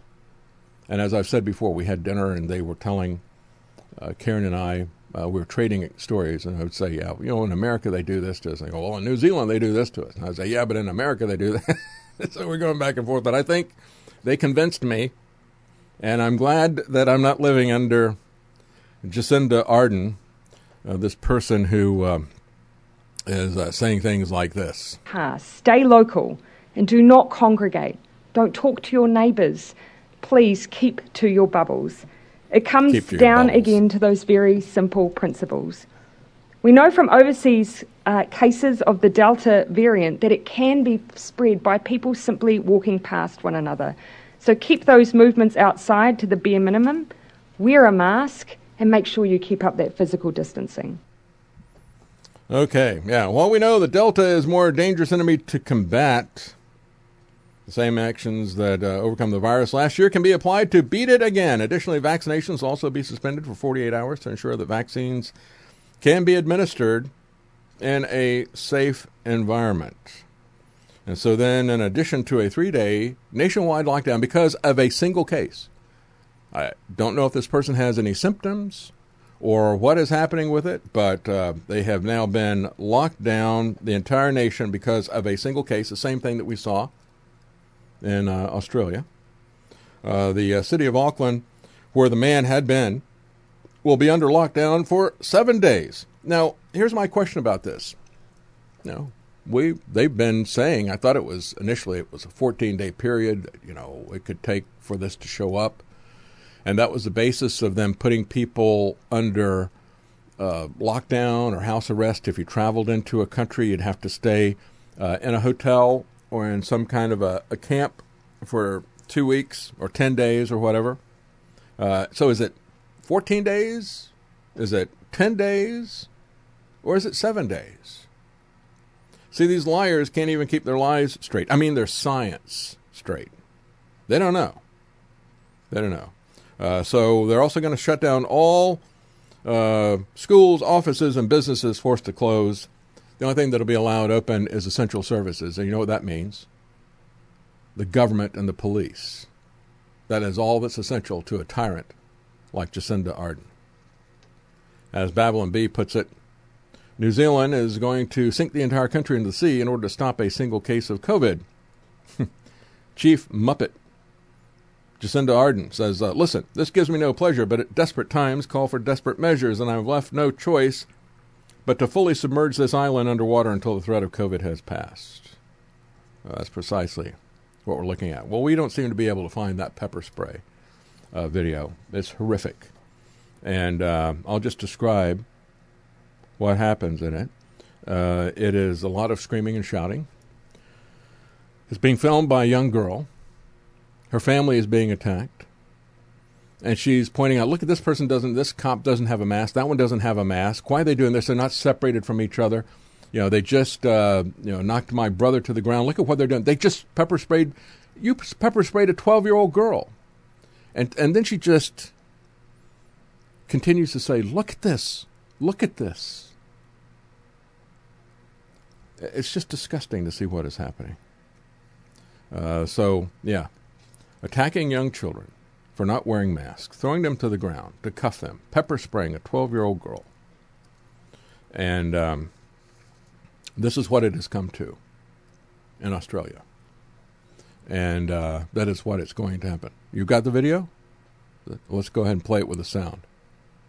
Just because my sister's not wearing a mask. Look at this. No, I was just saying it's not a part of the law to wear a mask. Look at this. Just for not wearing a mask. This is stupid. Look at this police over here not wearing a mask. I will record all of this. I don't care. Look, no mask. Look, there's more coppers coming. Look at this. Go. Arrest me. Go. Oh my God. Look at this. Stop. What the hell? Jackbooted, uniformed thugs beating women and children because, they need to wear masks. So, if you don't wear a mask for your own good and for the sake of the community, I have to pepper spray you in the face.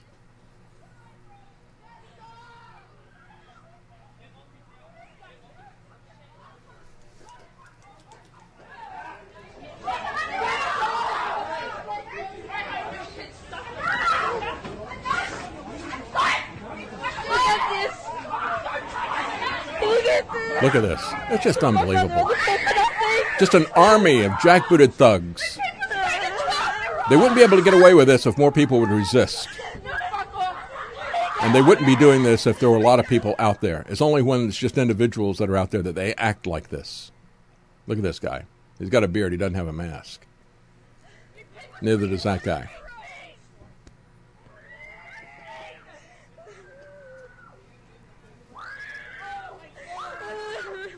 Look at all of this. Look at this. No. I just killed my brother on the floor for nothing. Look at this. Look at this. And my sister on the floor for nothing. Look at this. This is harassment. They rocked up to my sister's house for nothing. Look at this. No, I don't have to. Yes, you do. Look at this. Look at my brother. Did you ever think you would see this in Western nations? And yet it is everywhere. And it is coming to America if we do not stand up and resist this en masse. We live our lives. All right, when we look at, we've had so much outrage, haven't we, as people like Marjorie Taylor Greene said these vaccine passports are like the yellow stars that the Nazis put on Jews. Oh, you can't say that. And then she kowtows to the criticism. And she goes to the Holocaust Museum, and she comes out and licks the boots of these people shaming her, censoring her, making false accusations about all of this. And then even after she does that, that's not enough. You can't appease Nazis. And somebody who knows this, actually, better than Marjorie Taylor Greene, is Vera Sharav. She's a Holocaust survivor. She's a medical activist. And she said recently on a podcast we should be feeling, quote, more than nervous about the current state of public health measures, including lockdowns, forced vaccinations, and testing, because testing is the central thing. With testing, they can lock you up before you're even sick. With testing, they can lock down an entire country if you got the wrong kind of leaders, like they do in Australia and New Zealand. So she said, fear is an extremely powerful psychological tool. It's been used by politicians always. The Nazis were particularly adept at it. Sharav believes that the Darwinian idea of survival of the fittest was adopted by public health officials. What happens with a public health policy is that public health officials decide who shall live and who shall die. This mentality is, according to her, what led to the tragedies that occurred in Germany. She's worried the same mentality has become ubiquitous in present-day public health and medical discourse. She said, I've come to the conclusion that when doctors become aligned with government, with corporations for that matter, that they discard their moral and professional responsibility to the individual patient, unquote. That's exactly what is happening. We have a fascist government that is aligned with the corporations, the pharmaceutical companies, the military-industrial complex that is happening there, the academic-industrial complex that Eisenhower also warned us about as military-industrial complex speech. And it is that academic complex that is now the heart of the medical tyranny that is rolling out in this country. In her opinion, it is nonsense, she said, to suggest that sacrificing the rights of the individual is conducive to the greater good. She said this is in reference to the accepted orthodoxy of locking down society to protect a subset of the population. Quote, as public officials, they talk about the greater good. But who has the authority to decide what is the greater good? If the individuals are oppressed or relegated to third-class citizenship, what kind of society is it? And we're now at the gate of that. And I've put it this way. I said, if you want to know what the real threat to America is right now, it is the entire idea that there is a public health agency, that there are public health officials. We should eradicate that office. There's absolutely no reason to be concerned about public health. Individuals, private individual health is being sacrificed to this imagined public health good. The individuals are being sacrificed to the herd. The individuals are being sacrificed to the village. Your children are being taken by the village. This has always been the orientation, the mentality of these Marxist authoritarians, Hillary Clinton and the rest of them. It takes a village to train your child, so give them up. Get over this idea that your children belong to you. Get over this idea that it's your body, your choice. You don't have the ability to do that. We will decide what is in the interest of the most people, and we don't care about the individual. And when you don't care about the individual, you don't care about the herd either, because the herd is nothing but a group of individuals. There is no such thing as group health or herd immunity if there is no individual immunity, if there's no lasting immunity, if you're not concerned about the rights of the individual. That's why America was not like these authoritarian societies, because we put a preeminence on protecting the individual. Anything else empowers dictators to make decisions that are not in the interest of any of the individuals, but are in the interest of these officials, because on animal farms, some animals are more equal than others. When asked about whether or not she believed we're in fact on the cusp of a Nazi-like society and why, she replied emphatically, quote, "I absolutely do believe we're on the cusp of a Nazi-like society." One of the main things that has happened in these 18 months of the pandemic is that fear has been the major weapon, which has really crippled people from thinking straight. It has isolated people. It has taught children to distrust other people. They might be infected. They might infect me. That is why on the Monday, after Trump initiated all this stuff on that Friday the 13th, on that Monday the 16th, I began the program by talking about fear, because it was all based on fear and ignorance. They were playing to people's fear. It was very clear. And so I started by talking about the fact that the signs that you see so often, keep calm and carry on, made T-shirts out of that. That was put up in response to the idea that they'd just taken a shellacking and at Dunkirk nearly had the entire British force wiped out. And they were looking at the Nazis who are massing on the opposite shore, that small English channel there. And they knew the capabilities of the German Luftwaffe. But what they said was, keep calm and carry on. And the other was, freedom is in peril. Defend it with all your might. Churchill did not say, go hide in a building. Go hide in a cave. He said, we're going to fight them on the beaches. We'll fight them everywhere. And it's going to be blood, sweat, and tears. We're not ready for that yet here in America. And that's why I say you better start making preparations for yourself and your family individually. Because America doesn't have that kind of mentality. We bought into the fear. We bought into the appeasement. We are more like Neville Chamberlain than we are Winston Churchill. And they had a real threat. Unlike this pandemic, they had a real threat. And I said that on the 16th of March. I said, we don't know what this is. I suspect that this is phony based on the pictures of people collapsing in the streets. I think that this is a tactic that is being modeled and pressured on us by the Chinese in order to recreate a kind of Chinese society. And I think I was vindicated in that, certainly by time, but also by being censored off of YouTube when I said at the beginning of the year that 2020 was the year that the world became China. We did. We adopted that. We tried to appease the virus. We tried to appease the Fauci fatwas. So she went on to say, and this is especially for Marjorie Taylor Greene. You may want to listen to this, Marjorie. She stated that the forced masking is the equivalent of the yellow Star of David that we as Jews had to wear. It demeans our humanity as free human beings. Marjorie Taylor Greene could not explain that. She could not defend that. And she appeased. But this is a woman who suffered through that, who knows what it is. As a matter of fact, there's an article on Vaccine Impact talking about the White Rose movement.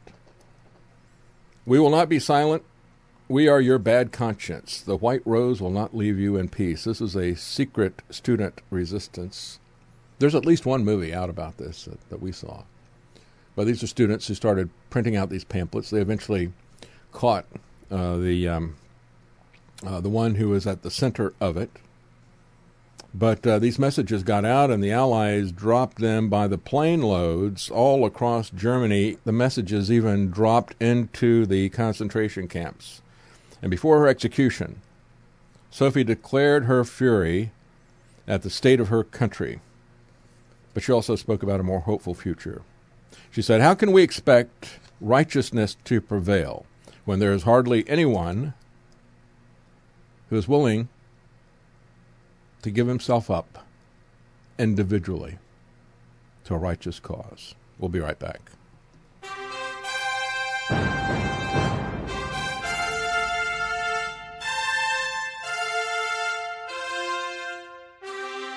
The common man. They created Common Core to dumb down our children. They created Common Pass to track and control us. Their Commons Project to make sure the commoners own nothing. And the communist future. They see the common man as simple, unsophisticated, ordinary. But each of us has worth and dignity, created in the image of God. That is what we have in common. That is what they want to take away. Their most powerful weapons are isolation, deception, intimidation. They desire to know everything about us while they hide everything from us. It's time to turn that around and expose what they want to hide. Please share the information and links you'll find at thedavidknightshow.com. Thank you for listening. Thank you for sharing.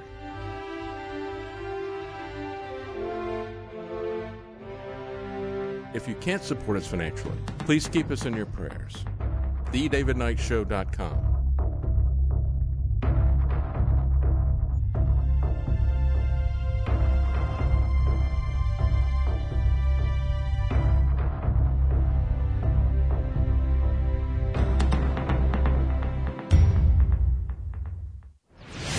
Tell Alexa to add the APS radio skill and have access to the best channels anywhere. From country to blues, classic hits to news, APS Radio curates incredibly diverse playlists for you to enjoy. Get details at apsradio.com. And again, we're grateful to APS Radio for carrying this program. You can find news. There's a button that you can click up at the upper right-hand corner. We're also carried on Aftermath FM. Grateful to them as well. They carry us live. And it's free as when it is live. You can get an app from Aftermath FM as well. It is a fee to get archive programs, and there's a lot of archives that have been put there by Clyde Lewis. And this program is archived there as well. So if you'd like to support that, if you'd like to get to the archives, you can find it there. We're also carried live by DLive and by Trovo. Now, DLive does not keep programs for more than 3 days. So we also have archives of the video program on various video platforms, BitChute, YouTube, Odyssey, Rumble. You can find those links if you go to thedavidknightshow.com. And please, if you don't, like I mentioned last week, I had somebody who was a supporter. They sent a note, they sent some money, and they said, yeah. He said, I listen to you all the time in the truck on Spotify. I was like, oh boy, hope he knows where we are. Hope he knows where we are now. Yeah, it just disappeared. So yeah, we're not on Spotify anymore. And so as we add new places, and as the technocrats take us down in the old places, make sure that you go to The David Knight Show to find out where we are. And of course, we have podcasts even though Spotify has shut me down, we still go out to pretty much all the other places right now, as well as a lot of smaller sites as well. So you can find all those links at thedavidknightshow.com. We really do appreciate you passing those around, appreciate you praying for our family, and also appreciate especially the support that people have been so kind to voluntarily give. And I understand it's a difficult time right now for a lot of people, and we're going to be talking about that as I have a message here from a person who was and many people have been sending this to me, talking about the vaccine mandate that their employer is putting out there. That's going to become more and more prevalent. Before I get to the mandated shots, though, I want to talk about in terms of this kind of tyranny, in terms of even trying to save other people's lives. Here's an example from LifeSite News. A Florida doctor contacted them and said he was locked up in a hospital for pointing out the neglect of a patient. Now, he was this is a retired doctor. He's 70 years old. His name is Dr. Stefan Gufanti. He's in the Sarasota Memorial Hospital. You may want to mark that down if you're in Sarasota. Do not go to this hospital. I don't need to tell you that. You'll probably understand that when you hear the rest of the story. And now for the rest of the story, as Paul Harvey would say. He's a retired physician who has worked as emergency room physician, prison doctor, and preventative medicine doctor. He noticed that the patient next to him, a 51-year-old marathon runner, admitted the day after he was admitted, was getting worse while his own health was improving. He said, I could see that they had missed pneumonia. A first-year resident would have known that it was bacterial pneumonia, he told LifeSite News. He said he saw 3 blood tests showing increasing white blood cell counts and 2 X-ray reports indicating a worsening condition. They don't want to know. I mean, if he gets worse, they put him on a ventilator and they get more money, right? So he said that he asked the patient, whose wife had died of cancer, who has 3 children, if he wanted him to be his patient advocate, and the unidentified patient agreed, and Gufanti asked the nurses to call his doctor. When the nurses refused to contact a doctor or to inform the patient of his doctor's name, he said the patient agreed to have his picture posted on Facebook. He said the nurses then responded by telling him that they would be moving him to another room. Instead, he then asked to be released. He said, bring me a form. I'll sign the form against medical advice form, which would allow him to leave without being formally discharged by a doctor. That's another thing for you to mark down, because we have a lot of cases of medical kidnapping that are happening. And technically, they're supposed to not be able to do that, although they do that frequently. Marty Gottesfeld is in prison because of the medical kidnapping of Justina Peltier by Boston Children's Hospital, affiliated with Harvard. And he exposed that, and they put him in jail for doing that. So what he was saying was, all right, you're not going to contact, I'm getting better, so just let me sign this form that I'm doing this against your medical advice, so you're released from this, but I want to get out of here so I can do something to help this guy. Instead, they physically restrained him. They wouldn't give him the form. They physically restrained him in a hospital bed, put him in an isolated room for 4 hours while they, quote, decided what to do next, unquote. He said the nurses laughed at him when he was forced to urinate in the bed while he was confined by 4-point restriction. By mid-morning of August the 12th, he said he was formally discharged. At least 6 different nurses were involved, and they were considering how to justify what they had done after they had done it, and not one of them said, quote, why don't we just let him go home? He said this is a systemic problem. In other words, this is not one nurse. This is it's a problem for your institution. He said the CEO of that hospital runs it like a prison, and the patients are inmates. I've been a doctor for nearly 50 years, and I can't remember a time when the nursing staff was informed that the patient's doctor needed to be notified, and they refused to call or even to tell who the doctor was. He told LifeSite News this last Monday that he heard that the unnamed patient was treated with antibiotics and ventilated. He said his life is in their hands. That's true. And so with all this, we've got the Biden administration deciding that they are going to, you think this is over? You think this is ever going to end? It will only end when we take this back from them. You know, we had Boris Johnson say, we're going to have Freedom Day. And then on Freedom Day, and he did that in response to somewhere between 500,000 and 1 million people taking to the streets of London. So, Freedom Day, 2 weeks. And then on Freedom Day, he announced more draconian measures coming up that would be phased in. They will not give us our freedom back. Let me repeat that. They will not give you your freedom back. They're going to continue to take it from you until you take it back from them. You are on parole if you have any more freedom than you did. And this is true in every one of these countries.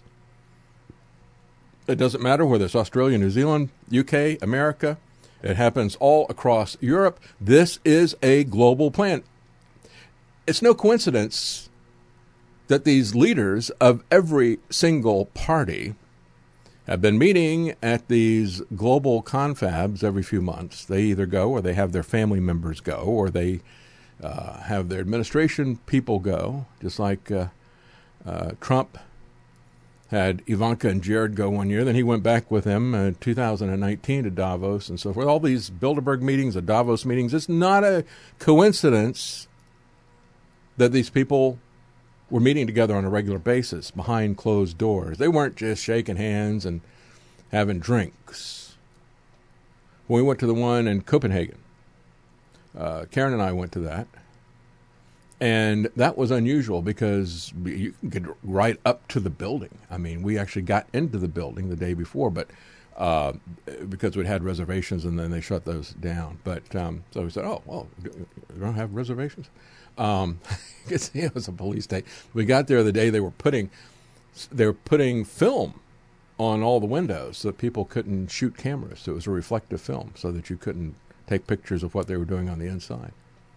And Karen, I thought, got the best information from that entire convention. I mean, we were right across the street. We could get pictures of people going in all the time. Charlie Skelton and his wife covered it on an annual basis out of the UK, and they'd never seen a Bilderberg like that before, where you were so close that you could actually see people. Usually it's way far away, and there's woods and armies of police officers, kind of like you see now in the streets of Melbourne, Australia.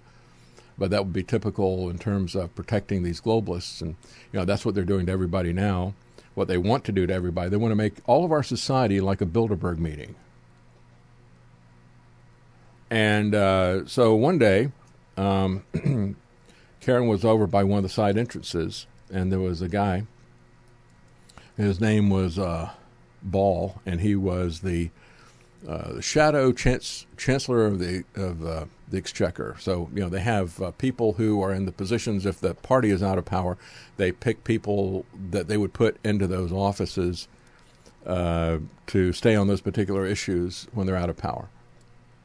And so this guy was coming in through a side entrance, and he was pulling his luggage on wheels, behind him, like you see people doing at the airport, like a carry-on bag. And he didn't have his badge, and Karen started filming, and he's like, "Oh, my pass and all this kind of stuff." Couldn't find it, so he, well, let me look in here, and he zips open his bag, and there's nothing in the bag except papers. There was no, razors and shaving cream or shampoo or shirts or anything like that. It was all just papers, and just spilled out. And then he's like clumsily trying to get it all back in and trying to find his pass. It was kind of funny, but it also showed that this is not just a cordial meeting where we get together and shake hands and get to know some of these people. No, he was loaded for business, and they've been doing this on a regular basis. He subsequently, by the way, lost his re-election. He was the highest that next election. He was the highest-ranking official who got voted out. Hopefully that had something to do with what was exposed on that. But when you see the amount of paper that these people are bringing to these meetings, and again, this guy was not even a government official at that time. He was a member of parliament.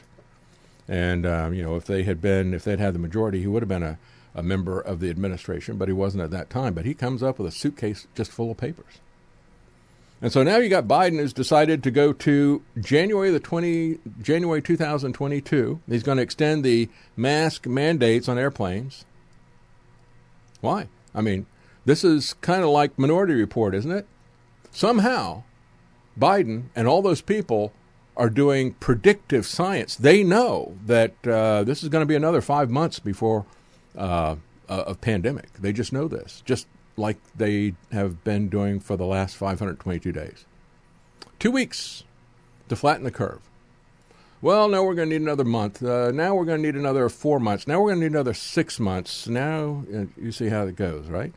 And so this is Minority Report science. They're predicting the future here.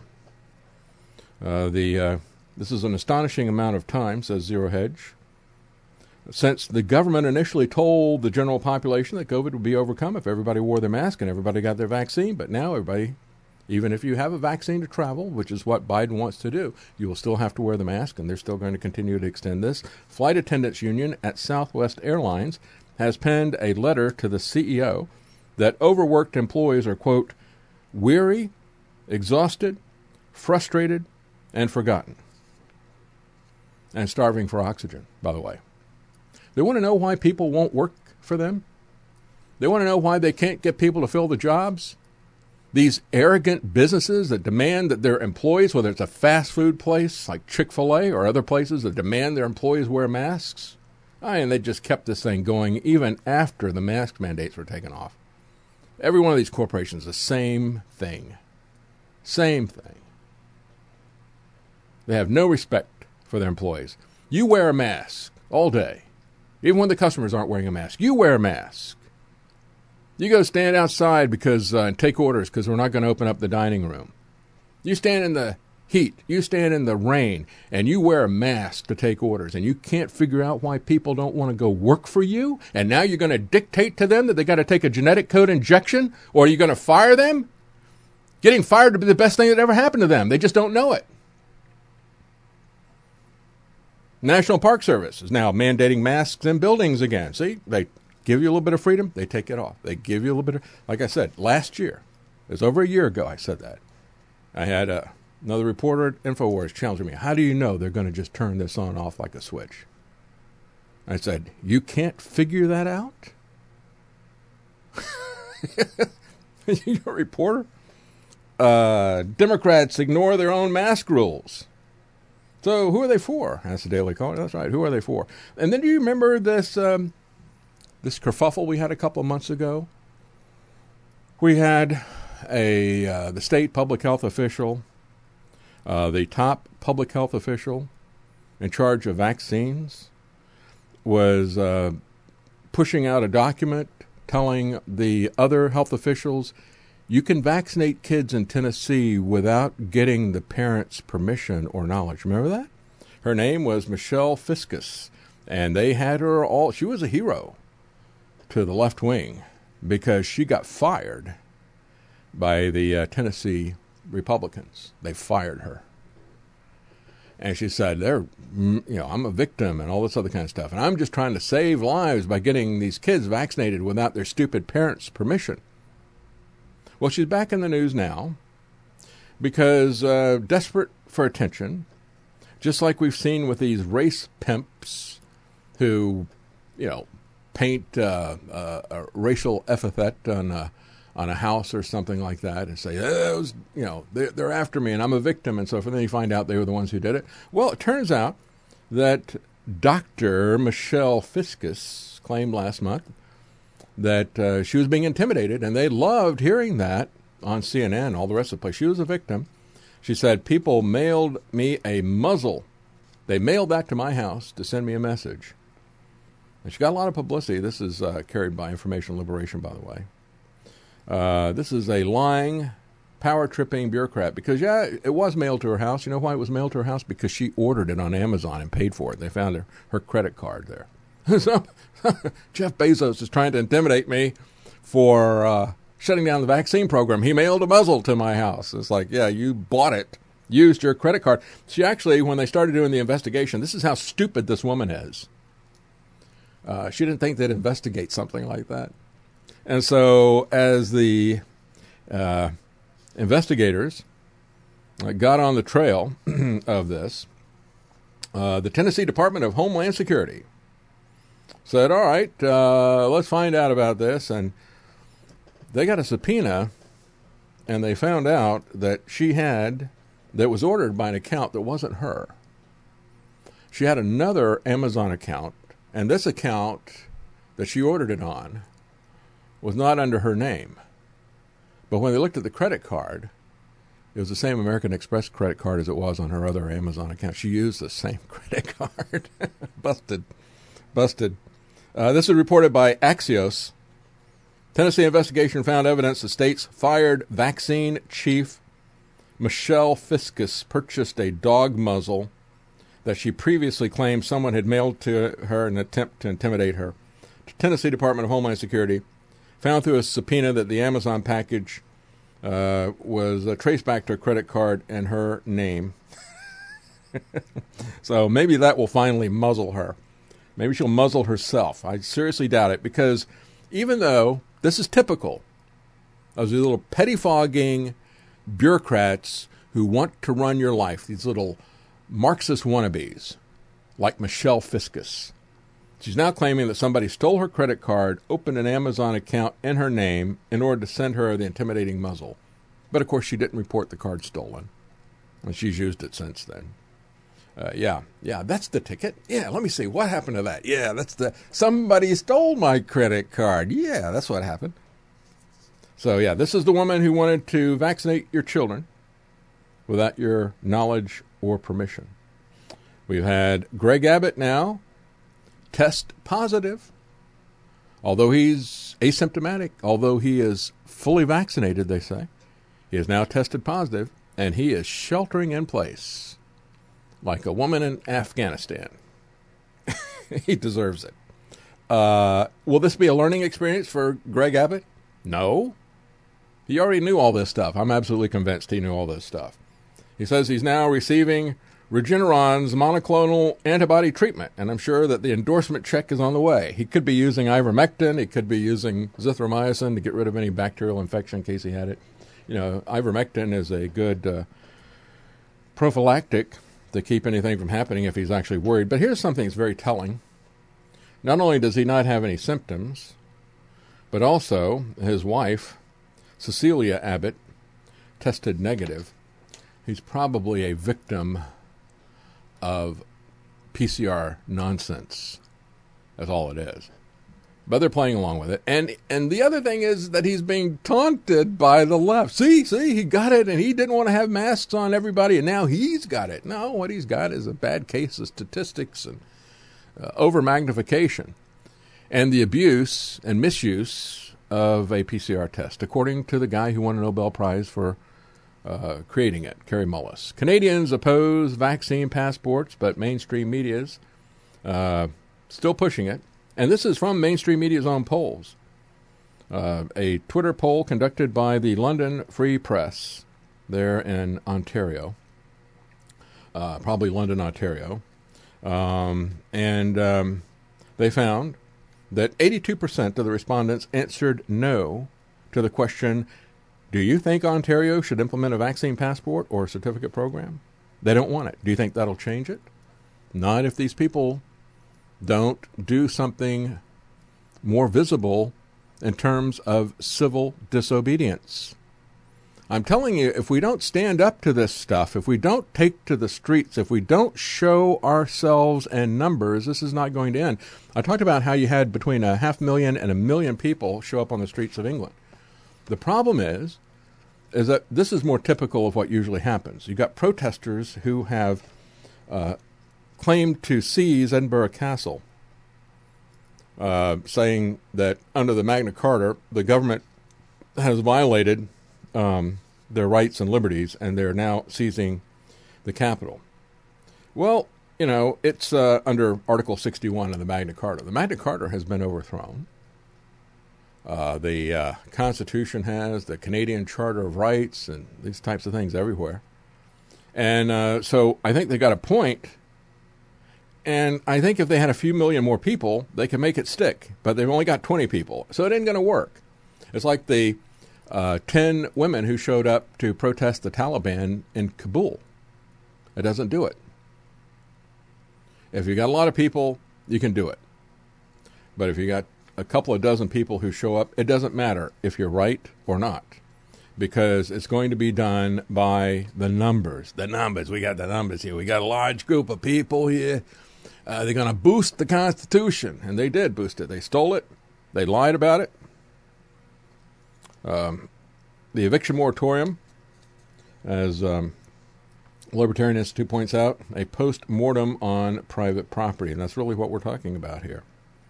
Murray Rothbard said, quote, "The right to contract is strictly derivable from the right of private property." And what we've seen with this egregious action by the CDC, which first happened under Trump last fall, was extended the first time under Trump. It's now been extended multiple times under Biden.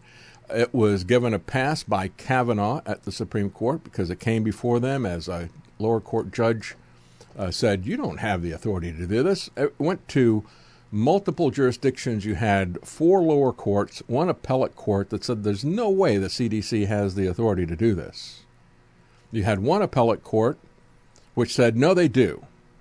It went to the Supreme Court, and it was 5-4 to let them do it, even though the deciding vote, Kavanaugh, said that they had absolutely no authority to do it, but that they were going to end it at the end of July, so he wasn't going to get in the way. So he let them go.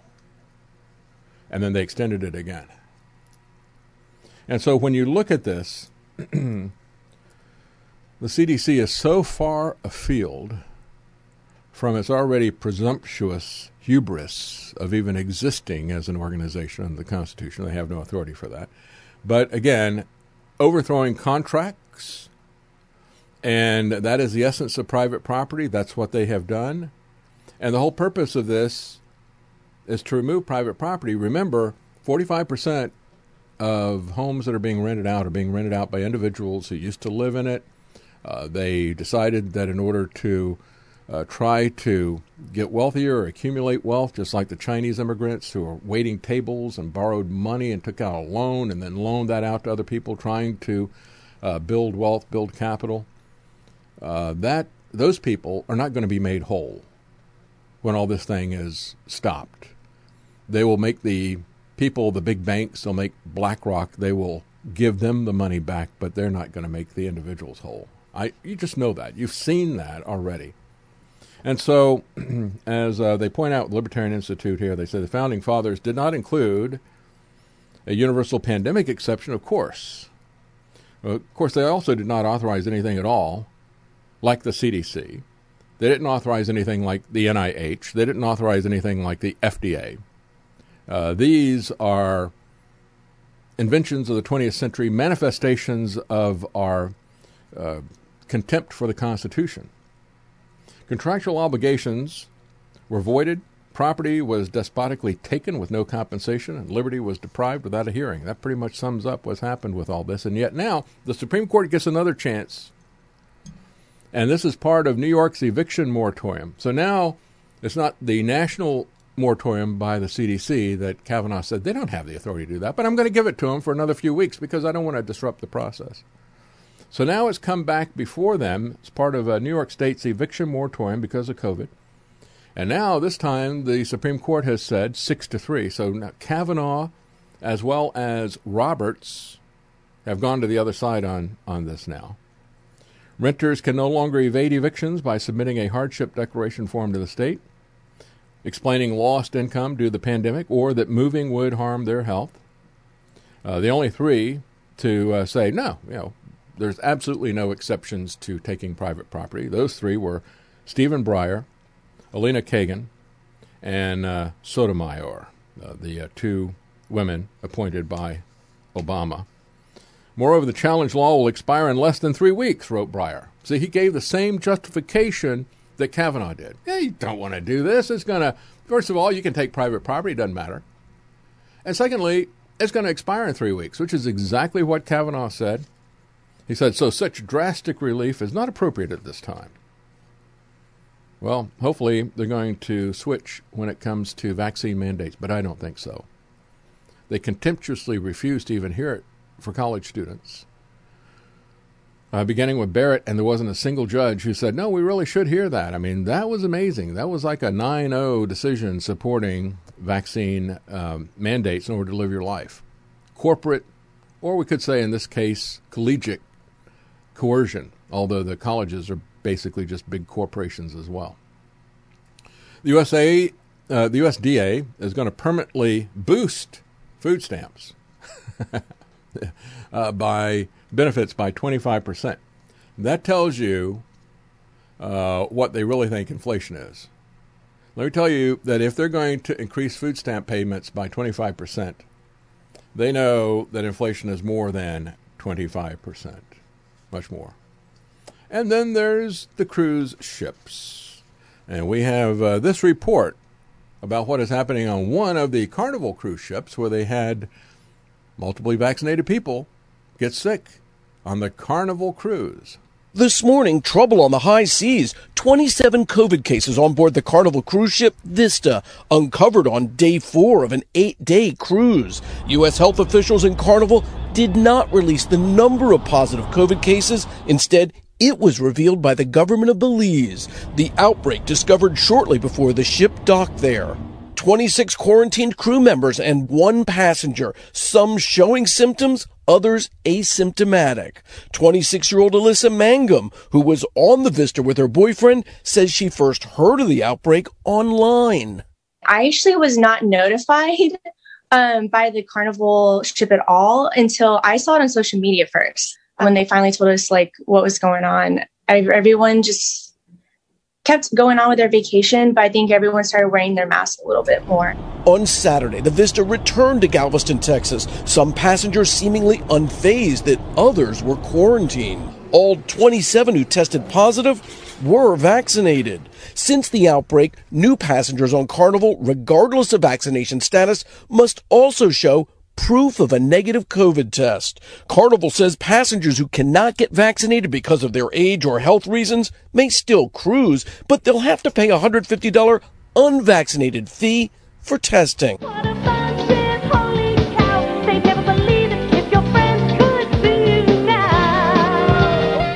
Yeah, do you think anybody back in the 80s or 90s when Kathy Lee was doing those commercials, you think anybody would believe the insanity now? Yeah, you got to get vaccinated. Oh, and if you don't, it's going to be an extra $150. And you're going to have to be tested whether you're vaccinated or not because they don't believe the vaccines work. And why would they believe the vaccine works when they got 27 people who tested positive? Let's go back and take a look at the famous cruise ship, the Diamond Princess. And I've talked about this many times. Let's just go back and look at the numbers with that again. This is from dailyskeptic.org, and they put together what I put together in articles about a year ago, a little bit more than a year ago. And they said it told us about pre-existing immunity, about asymptomatic infection. Yeah, we had asymmetric warfare in Afghanistan. I guess we got asymptomatic warfare here under the Fauci fatwas, don't we? And about infection fatality rate. So why did we ignore all of that stuff? You know, pre-existing immunity, asymptomatic infection, and a case fatality rate. So let's look at the numbers. 3,711 passengers and crew on the Diamond Princess. This is the cruise ship that was put on quarantine for a couple of weeks off the coast of Japan. And you had a guy who went on there, and he said, I've never been so afraid in my life. He says, I've been to the Ebola outbreaks and so forth, but this is crazy because there wasn't any kind of precautions being taken, even after they had some people who tested positive for this deadly pandemic that's going to kill everybody. Right? That's what they're feeding everybody last March. It was 9th of March, 2020, at the very beginning of all this. It's just a few days before Fauci got Trump to sign that executive order. So on the 9th of March, you had this. So you had 3,711 passengers and crew. The median age was 58. Now remember this because we're going to talk about what's going on with the medical mandates on American Navy ships coming up. The median age on those Navy ships is not 58, is it? The virus had circulated undetected for 2 weeks. So given that masked up health officials caught COVID on board, it's probably safe to assume that everybody on the ship, or possibly only almost everyone, had already been exposed. So it's circulating on the ship for 2 weeks. On a ship, very tight quarters, everybody's eating in the same places, many people are eating at the same time, going to shows and all this other kind of stuff. So this has been circulating for 2 weeks. Everybody on board got a PCR test. They found that only 619 people out of 3,711 tested positive. 17%. Only 17%. Under those conditions. This is how contagious it is. You know, this is But yet we've got one case locking down, a city in Australia, locking down the entire country of New Zealand. One case, and yet you had 619 cases. 17% of the people tested positive, of which half of them were symptomatic and half of them were asymptomatic. So you had 301 symptomatic cases, 318 asymptomatic cases. But again, this was circulating around with everybody in close quarters eating together for 2 weeks, and still only 17% of the people got it, and only half of them had any symptoms. Of the observed deaths, you had 6 people who were between the ages of 70 and 79 who died. 1 person who was between the ages of 80 and 89 died. So it's not unreasonable to suggest that 83% of the passengers and crew could have taken care of this with prior immunity, could have taken care of it with their own immune system. Of the positive tests, half of them were asymptomatic. Of those who tested positive, 1% died, approximately. No one died under the age of 70. So why are we doing all of this? And why, even more amazingly, are we doing this to Navy ships? You have an officer with the U.S. Navy. This officer's name is Commander J.H. Furman. This is an article on Revolver.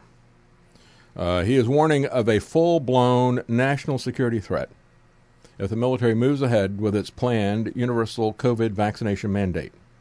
In a memorandum released on Monday, you have Biden's Secretary of Defense Lloyd Austin, the military genius who presided over Afghanistan, announced his intention to require a COVID-19 vaccine for all service members by mid-September, or as soon as it gets FDA approval. So even if they don't get FDA approval, they're going to do it by mid-September. Now, this is what Commander Furman writes. He says, quote, "The forced vaccination of all military personnel with the present vaccines may compromise U.S. national security due to the unknown extent of serious vaccine complications. Further study is needed before committing the total force to one irreversible experimental group." He said initial reports leave more concern for the COVID vaccines than for the virus itself, especially for the exceptionally healthy young military population. Furman is a career U.S. naval officer who has just put his career on the line, by the way, for saying that. He is a naval aviator, a foreign area officer with extensive experience advising senior military, diplomatic, and international organization leadership. His key points are this. He's got 4.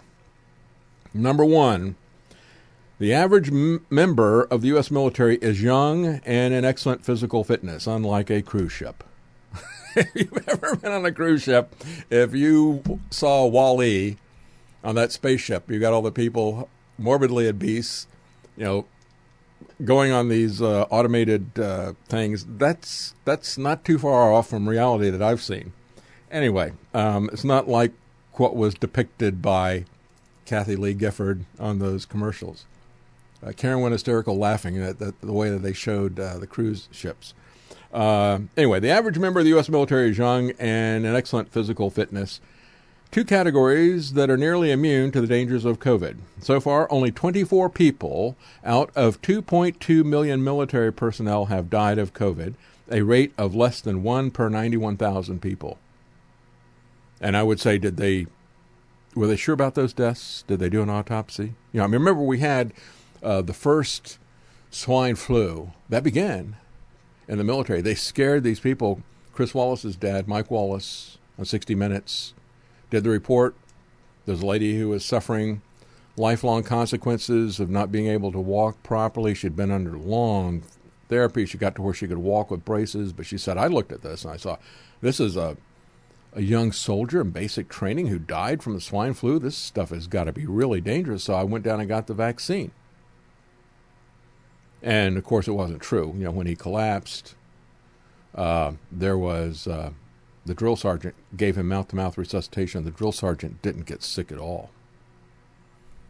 So anyway, there is reason to believe. So do you really believe that even those 24 people out of 2.2 million, do you believe that they really died from that? Yeah, we were told to kick off the swine flu thing in the 1976 that it was a military soldier. They knew that, right? Except it wasn't true. There is reason to believe point number 2 from Commander Furman. There's reason to believe severe or even fatal side effects from existing COVID-19 vaccines are more common than reported and could even prove deadlier to otherwise healthy servicemen. Point number 3, there's also the outlier possibility that the mRNA vaccines may have unanticipated negative effects on the immune systems of the recipients. And point number 4, currently, the U.S. military has proven completely capable of weathering COVID-19 without a loss of effectiveness. So, forcefully making the entire service a test case for a novel type of vaccine is a pointless risk. Pointless risk. Mandated Trump shots. New York City, as I pointed out earlier, will impose a $2,000 fine on businesses who serve the unvaccinated. How dare you? You mean they didn't have the magic piece of paper? You mean they didn't wear their burqa? Their mask? And if you're vaccinated, all of New York City is going to open up to you. You will have the key, says de Blasio. You can open the door. But if you're unvaccinated, you will not be able to participate in many things. Again, almost a direct quote of what the Chinese communists were saying to people about their social credit system. They had a red, yellow, green system about that. And they said, if you do everything that we want you to do, the whole world is your oyster, right? But if we don't like what you do or say, you won't move an inch. You won't have a job. You won't even be able to ride the subway. And that's what de Blasio is saying. We need to have these strong, clear mandates. Businesses that fail to adhere to the local government's edict will face a $1,000 fine for the first offense, and it will double to $2,000 for the second. This is an escalator approach, he says, to make it clear that people have to conform with the law. With the law. Do you have to conform to the law, you petty Marxist? He is a Marxist. I'm not he honeymooned in Cuba. He loves the Soviet Union, just like Bernie. We want people to enjoy the fullness of the city, but you've got to be vaccinated to do it. Why? Because even the vaccinated on these cruise ships are getting sick. The vaccinated are going to have to wear masks. The vaccinated are going to have to get their temperatures taken and so forth. They'll let you on if you're not vaccinated, but they'll charge you an extra $150. Oh, that should keep everybody safe, right? If they charge you an extra $150, then you won't be able to transmit that to anybody. And, there'll be some other punishments available as well, I'm sure. Eva Bartlett, writing for RT, says, I'll likely only see my family on a screen from now on because I don't want the jab. So what happened to my body, my choice? She said, my country, Canada, has chosen to implement increasingly draconian and frankly unscientific policies in the name of quote-unquote protecting people. What Canadian authorities are really doing is ensuring an uptake of the jabs, the experimental jabs. Don't want to take them? Well, then you're not welcome in Canada or New York City or Los Angeles. She said, instead, her case, she said she didn't have a positive PCR test. I'm sorry, this is a woman who was sent back to Europe who couldn't see her mother. She said she didn't have this is another RT writer. I read that article last week. Said she didn't have a positive PCR test. She said, my immunity was confirmed post-recovery via 2 lab tests for COVID antibodies taken nearly 5 months apart, proving that my COVID antibody levels are significant and also haven't budged at all between the 2 tests. My doctor certified this result last month.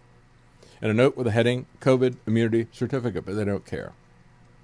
Certainly not the Canadian government, certainly not the liberal governments of California and New York. It doesn't matter. They don't care. And we have to pretend, of course, that natural immunity does not last more than 3 months, because even under their wildest imagination, they can't imagine their experimental jabs doing anything for more than 3 months.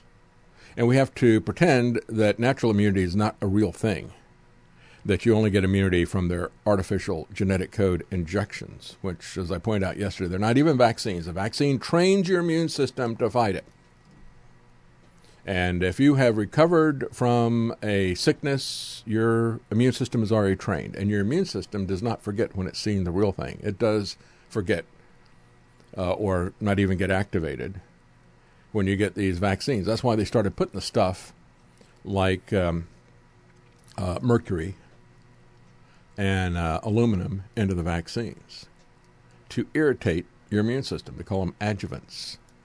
And so thimerosal, which has mercury in it, other things injected in there to irritate your immune system, but it still is not the real thing. And so it does not create immunity. You got, as I pointed out last week, a guy named Jason Isbell, who is a country and western, I would say has been now, because he came out and said after he is demanding everywhere that he plays, has to have people that are all vaxxed up and have a vaccine passport and all this stuff. And so last week I reported that venue that he was going to have a concert at said, well, never mind. And so he is now doubling down and virtue signaling to The Guardian and other quote-unquote news outlets of that ilk. And he had this to say: we aren't all dumb hillbillies and country music. To which I'd say, that's right, Jason, just you. Just you. Speak for yourself. You're the dumb hillbilly. You're the one who can't think critically. You're the one who has the sheepish mentality that does everything, that believes everything that you're told because it's told to you by somebody that CNN has told you or The Guardian has told you as an authority figure. So if venues don't comply, he's vowed not to play. And he's already had two canceled shows. The Oakland Raiders are going to require proof of vaccination at home games. And again, when we're talking about where this is headed, frankly, I'm not worried about getting kicked out of some entertainment venue.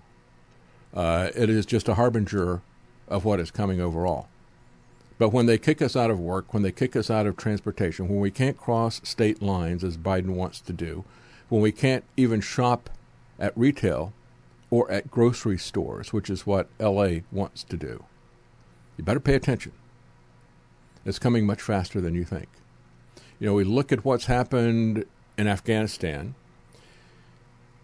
and we say, how in the world could they be that obtuse? How could they, in their hubris, think that they weren't going to collapse? I mean, you had a lot of people who were predicting what was going to happen for quite some time. There was no reason for them to be doing what they were doing. And yet, when we look at what has been happening for the last 522 days, is there a reason for doing any of this? No. Can we imagine that our society, that America, that Canada, that Australia, New Zealand, that Europe is going to, the UK is going to collapse very suddenly? No. In that regard, we're just like the pentagram. We can't imagine that things are going to change very rapidly. As I pointed out, quoting that character from the Hemingway novel, you know, very wealthy guy who went bankrupt, and they asked him, the character in the book, and they said, how do you go, if you got that much money, how do you go bankrupt? He said, first gradually, then suddenly. This is the way we go into a new technocratic dark age. First gradually, then suddenly. I wanted to get to this yesterday, but I didn't. It was I was talking yesterday about some Jewish synagogues, about another. It was a yeshiva that was kicking students out and so forth. If they're not vaccinated, just don't bother to show up. We don't care if it's high holy days, just don't show up. Then I talked about a Christian church that had been closed for 18 months. It was a large black church, 3,000 people in the outskirts of Atlanta. They fired staff who were not vaccinated. They told everybody, don't bother to show up if you're not vaccinated. And since the kids aren't vaccinated, we don't want any kids at the church either. If you are vaccinated, you will have temperature checks at the door. You will have to wear masks. You'll have to do all the social distancing stuff that everybody else is doing 522 days ago, but that a lot of churches abandoned that last summer. And they're still alive, by the way. But when they were firing these staffers for not getting the vaccine mandates, they didn't even offer them the opportunity to do a religious exemption. But there are some churches that are different. And so CBS reports out of Sacramento, local churches there are offering religious exemption for their people who do not want the vaccine. Some local churches are providing this as they feel forced as more jobs are starting to require vaccination. So to help the people who are there, who do not want to be coerced into getting an experimental jab, a jab that they believe harkens or certainly rhymes with the mark of the beast in the sense that you'll not be able to work or to buy or to sell or to trade or to travel without getting this thing, whatever the thing is. So some of these pastors are giving people religious exemptions. You have Pastor Greg Farrington of Destiny Christian Church in Rockland spoke out about the religious exemptions that he's now offering to anyone who requests one from him. He said the church is pro-freedom, not anti-vaccine, and he says he's been approached by hundreds of people who feel morally compromised by mandatory vaccination requirements.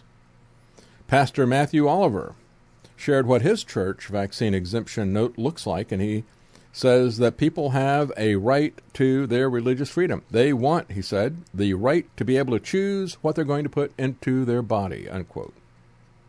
So then CBS says, but do employers have to abide by those religious exemptions?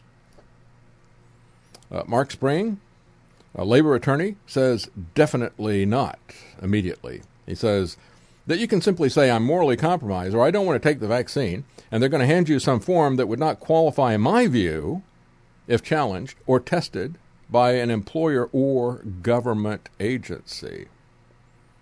Well, you know what? These people are not your slaves, and you are not their masters. And as I pointed out yesterday, Pfizer is not mandating vaccines for their employees. They said, you don't have to tell us your vaccine status, even. And if you've got a medical exemption or a religious exemption, you just declare it. We're not going to force you to prove it. That's Pfizer saying that. You can write your own exemption. You can refuse to even tell us if you're vaccinated or not. Now, they said if you don't do that, you'll have to get a PCR test once a week. But that's a lot looser than these other organizations are putting out there, isn't it? I had a listener who he works for AT&T, and he sent me the letter that AT&T put out to their employees, to all U.S.-based AT&T communications, as well as Latin American employees. Starting August the 13th, we'll implement the CDC's new guidance on face coverings at work locations. This means everyone, vaccinated and unvaccinated, needs to wear a face covering indoors. Get your burqas. This applies to all employees, non-payroll employees, contractors, visitors entering an AT&T work location. Administration call center, field, retail store employees, regardless of vaccination status, you are required to wear a face covering indoors, unless alone in an office or an enclosed space. We're going to require that most managers who come back to the work locations be vaccinated by October the 11th, unless they get an approved job accommodation. We're going to begin with the managers. Why? Because they got more leverage over them. They're making a little bit more money. They've got more time invested. They view this as a career instead of as a form of slavery. They said, if you already are vaccinated, thank you. Please make sure you upload your vaccine card.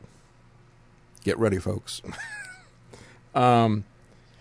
You are not yet if you're not yet vaccinated, you will need to make plans to do so by October 11th. In the meantime, you will need to work from home until you're fully vaccinated. And by the way, you're not going to be able to do anything about a vaccine card with your employer.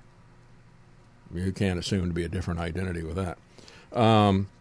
if you can get vaccinated, you will need to apply and be approved for an accommodation if you can't do it, and discuss with your supervisor the possibility of moving to a job that you can do from home until further notice. While the required vaccination policy doesn't currently apply to our union-represented workforce, that's why another reason why they're going for the managers, because some of the unions are protecting their employees. Not all of them. NFL, you had players saying, what's going on with our union? Why aren't they doing anything for us? There will be limited exemptions for specific circumstances. They don't say anything in here about why they would give you an exemption or what conditions you would have an exemption for. And so the listener says, AT&T management was notified that most of us would need to be fully vaccinated to continue to work. They're pushing those of us who have not been vaccinated. Typically, the system is being used by employees that become permanent or temporarily disabled. So they are treating being non-vaccinated as a disability, and you'll be treated as such. But, of course, they won't give you the kind of accommodations that they do under the Americans with Disabilities Act. No, instead of getting a helping hand, you'll get the back of the hand. That's what these corporations are going to do.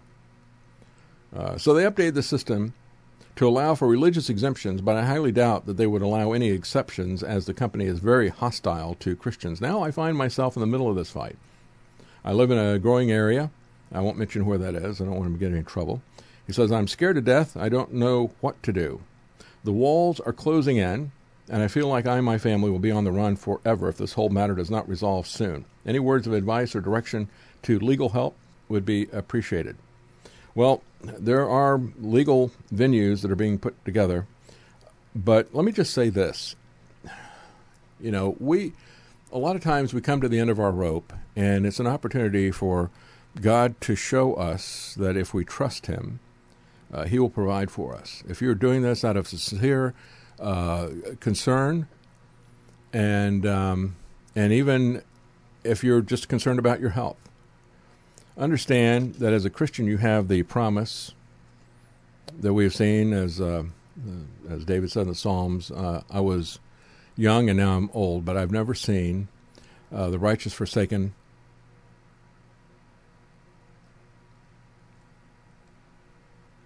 or their children begging for bread. And so, you don't know what the future holds, as I say, but you know who holds the future. And you need to trust God. I mean, there are things that we can do. There are things that we should do. Legal challenges, prepare for living underground, move to an area, maybe move your job if you can. There are things that you can do. And there's a closing window of opportunity to do that. But the other thing that you need to do is, from a practical standpoint, as I've said many times, make sure that you are connected to a community of fellow believers who have discernment about the times that we are living in. And just understand that no matter what happens, God will work that for your ultimate good. And it could be a very difficult situation. We could look at a situation, look at the people who are in Afghanistan, the Christians, the pastors who remain behind. They place their life in God's hand. They may lose their life, but they have determined that they are going to follow God, whatever the consequences are. And so that is your ultimate orientation. Now, pray about it. God listens to prayer. And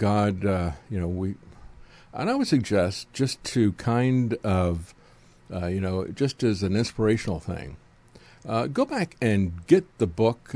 This is, I don't have any lawyers to tell you, because quite frankly, I don't really trust lawyers or the legal system, and I've said that many times. It's not so much the lawyers I don't trust, it's the courts that I don't trust. They're politically appointed people. The courts in this country are corrupt. And, they do things like they rig the evidence that is allowed to be presented and so forth, or they just exclude certain discussions of law. But I would suggest that you go back and you look at the autobiography of George Mueller. This is a guy who had absolutely nothing, and yet He completely relied on God, and he kept it as a diary because he wanted people to see that God was not somebody who wound up the universe and then took off and he's going to be coming back someday to check on things. He wanted people to see how he was active in his everyday life and how he answered prayer. And he kept a diary of it. And you could see what happened. It's an amazing story. His life story is absolutely amazing, what God was able to do through his through this guy who had absolutely no money, how God would give him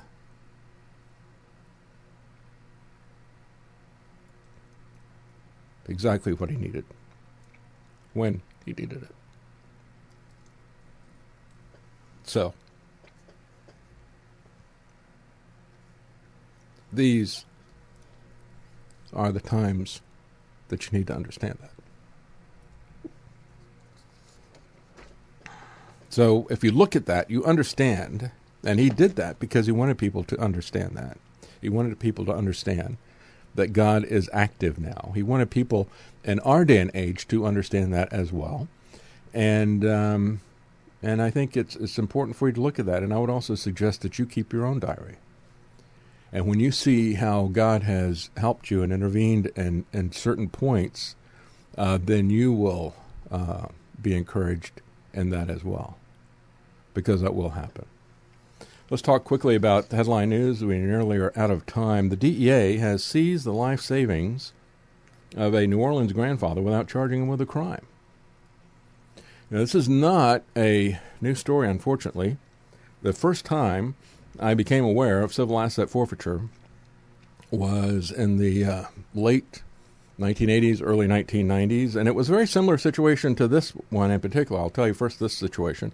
A New Orleans grandfather says the Drug Enforcement Agency, the DEA, took his life savings based on flimsy accusations of drug trafficking without ever charging him with a crime. Kermit Warren, a former longshoreman, says he and his son had gotten laid off from their jobs last year because of COVID lockdowns. And now the government is here to help him even more. He and his son were trying to turn a side business of being scrappers into a full-time venture. And to that end, he and his son traveled to Ohio with roughly $28,000 to purchase a tow truck. However, he claims the tow truck was too large for his needs, so he and his son bought a one-way ticket back home. In the airport, 3 DEA agents stopped the two men and questioned them about the bag of cash that they were carrying. So the complaint against Warren's money, let me repeat that, the complaint is against his money. When you look at these cases of civil asset forfeiture, the person is not convicted of a crime. They're punished without conviction. They're punished without even being charged with a crime. The property is charged with a crime. So it'll say the U.S. government versus $28,000 in cash, or the U.S. government versus this car, serial number, blah, blah, blah.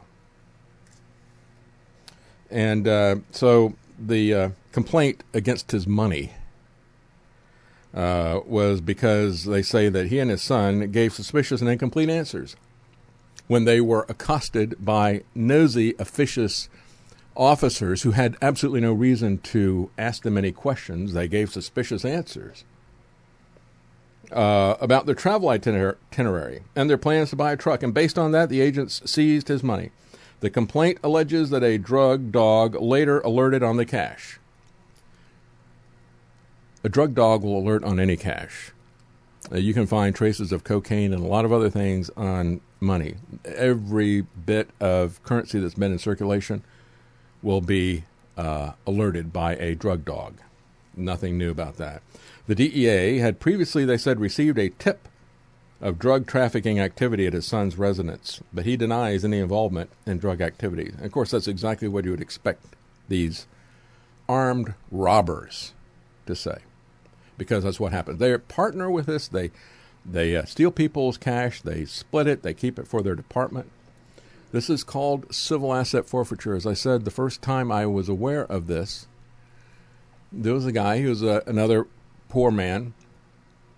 He was in a landscaping business. He had $9,000, and he was going to travel, take a plane on one leg, and he was picking up a truckload of stuff that was at the other location, and he was going to pay for it with the $9,000 cash, and then he was going to drive that back. And they stopped him at the airport and found the cash. They noticed that he was paying in cash, and he had a big wad of cash.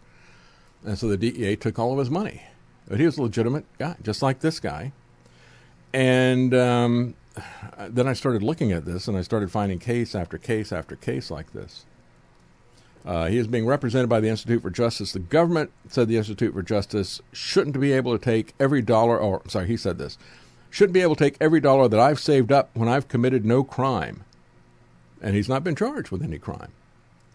Since they seized my money, it's been very difficult for me to provide for my family and to pay my bills. The way government has treated me made me feel like dirt. I hope I'm not only able to get my money back, but to stop this nightmare from happening to anybody else. The Institute for Justice is currently litigating a separate class action lawsuit on behalf of people whose cash was seized by the DEA at airports. One of the lead plaintiffs in the case, Stacey Jones, I reported this case as well, $43,167 in cash seized by the DEA as she was trying to fly home to Tampa from Wilmington, North Carolina. She says the cash was from a sale of a used car, as well as money that she and her husband intended to take to a casino. Terrence Rowland, a 79-year-old retired railroad engineer, had his life savings of $82,373 seized by the DEA after his daughter tried to take a flight out of Pittsburgh with the intent of depositing it in a bank. After that case went public, the DEA returned the money, and now, after this case has gone public, they've agreed to return the cash that they took from Jones. But the Institute for Justice argues that the DEA and the TSA's practice of seizing cash from travelers at airports violates the Fourth Amendment, and it is a widespread practice. Let me just say, they would not be turning this back because of bad PR if this was something that was legitimate. I'll never forget the look on Megyn Kelly's face when I mentioned the term civil asset forfeiture when she came to InfoWars to interview people. And I said something about, she wanted to talk about Trump. And I said, well, I don't support his torture program and some of the other things. She goes, I said, I'm basically libertarian, focused on liberty in my orientation. And she goes, well. And I said, and civil asset forfeiture. When I said civil asset forfeiture, she got this blank look on her face. She said, what is that? She's paid like $25 million by Fox News. She's a lawyer by training. She doesn't care about that. It's like, how does my hair look? Did you know that Santa Claus is white? Can you get my wardrobe lady in here? It's absolutely pathetic what they're focused on.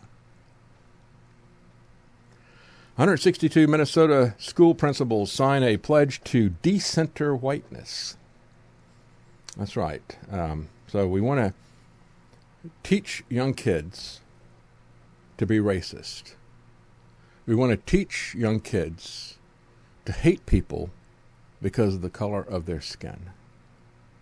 We want these young people that are being trained in schools now to feel that they are justified when they attack and kill your kids and your grandkids when they get older. This is why you got to get your kids out of these schools, why you need to defund these schools. You need to get your kids, first of all, get your kids educated in Christian principles so that they understand that you are not to be identified by the color of your skin, but by the content of your character, that we're all created in the image of God, and you don't start creating some kind of a caste system here. That's what critical race theory and intersectionality is about. Calling themselves the Good Trouble Principles. These 162 school principals in just one state. And it's the Good Trouble Principles. That's something that Good Trouble is something that John Lewis came up with. They appeared to present themselves as courageous heroes, willing to make a sacrifice for justice, knowing that they may, quote, pay the price. This is a Breitbart article. Quote, white children have been done a great disservice by sustaining white-centered schools in America over all these years, said the principals, 162 of them. And it is to their equal benefit to thrive in schools where they are not spoon-fed the poison that they are better because of their skin color. They are not pushing a colorblind society. Again, it's all about white-centered, white. I mean, for them to say that they're going to teach them that they're not better because of their skin color, what they're going to be teaching them is that they're inferior because of their skin color. And so the 4-point program that they have here, one of them is dismantling practices that reinforce white academic superiority like bias and testing. In other words, let's get rid of tests. We're not going to have a meritocracy here because that's white. Meritocracy, that's just a white idea. Labeling, tracking, and clustering represents an Americanized version of a caste system, they said. No, their intersectionality, their critical race theory, that is a caste system. It's a caste system. They want to reconstruct school. They want to speak truth to power, they said. They want to prioritize the, quote, decentering of whiteness, unquote. Over the basic responsibility of teaching children, they said, to read, write, and do basic arithmetic, said a person who was pushing back on them, said, to prioritize this decentering whiteness over basic education is troubling, but it is not good trouble. The principal said, we have fire in our bones and conviction in our hearts to see these walls come down just like 1989 Berlin.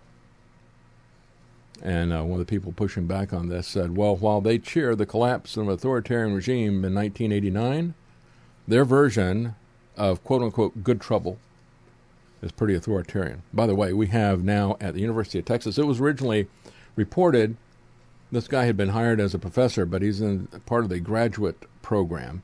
But do you remember a couple of years ago, actually it was back in 2016, at West Point, you had a soldier who was photographed opening up his dress uniform to show that he had a Che Guevara shirt under it. And then he had, as he raised his fist in a sign of power and hate, he also showed his hat, and on the inside of his hat he had written, "Communism will win." Well, he was removed from the Army on other than dishonorable discharge, and now he is a graduate student right here in Austin at the University of Texas. What a great place this is. Twitter is testing a way to report misleading tweets. They want more people reported by the snitches. By the way, that's just another reason for me to remind you to look for us at thedavidknightshow.com. And the UN is now resurrecting the dead hockey stick. You remember that for the longest time. That was Michael Mann. It was also used to great effect by Al Gore in his Convenient Lie. Actually, he called it The Inconvenient Truth back in 2006. But Michael Mann is somebody that the organization I used to work for was directly involved in. He was right there at the core of ClimateGate, as I pointed out. Began in East Anglia. But he was an American guy who was exchanging emails with the climate non-scientists at East Anglia. They were talking about how they could hide the decline, and they loved what he had come up with. He came up with an idea where he could use proxy data, and that's what we sued him for. We said, we want to see the data. You can't see my data. Well, you did the data while you were at work. You did the data while you were at work at a public institution, University of Virginia at the time. And then you published that data, and public policy was crafted around that data. So we would like to see the data. Can we see the data? No, you can't see the data. Eventually, it was discovered that one of the things that he liked to do was to go back and look at tree rings and infer past temperatures based on tree rings, and then to substitute actual temperature data that had been taken recently, and that for the most part, the temperature data was taken by thermometers that were located on airport tarmacs, as opposed to, and this was something back when we lived in North Carolina, lived out in the woods, and when we would drive home, I could watch the temperature gauge on the car as we went from the big city of Raleigh out to where we worked. You could watch the temperature, and it would consistently drop 4 degrees as we would get out in the forest. Where you put the temperature? I mean, these people are talking about the entire planet's going to melt because they're going to have a 1.5 degree rise in temperature. I would see a 4 degree variation on a daily basis between where I was located, doing the temperature thing. And so that was the other game that they played. So they had tree rings and they had this. And so now what the UN has done, they actually, in the emails, the ClimateGate emails that came out, one person said, I just completed Mike's nature trick of adding in real temperatures to a given series from tree rings, blah, blah, blah. And now they have done this on steroids with the UN and the IPCC, the people that are pushing all this climate change, which is the basis, has been the basis for the Great Reset, and will become the basis for more aspects of that. We'll cover that tomorrow, but we're at the end of our program. Thank you for listening, and here's where you can find us.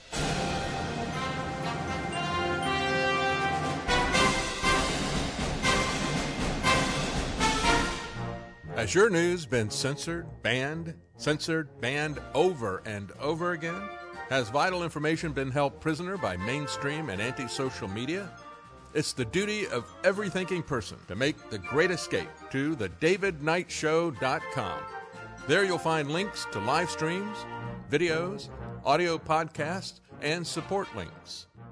Live stream the show at DLive and Trovo every Monday through Friday, 9 a.m. Eastern. Videos at BitChute and YouTube.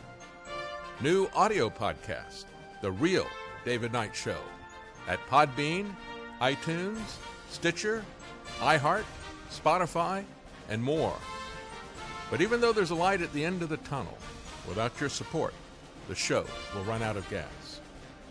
The links to support the show are at thedavidknightshow.com. To donate via Subscribestar, donate via or donate via Cash App, Bitcoin, or P.O. Box. Our sincere thanks to all of you who have stood with us to get this far. Please don't forget to share the links and pray for the country as well as our family.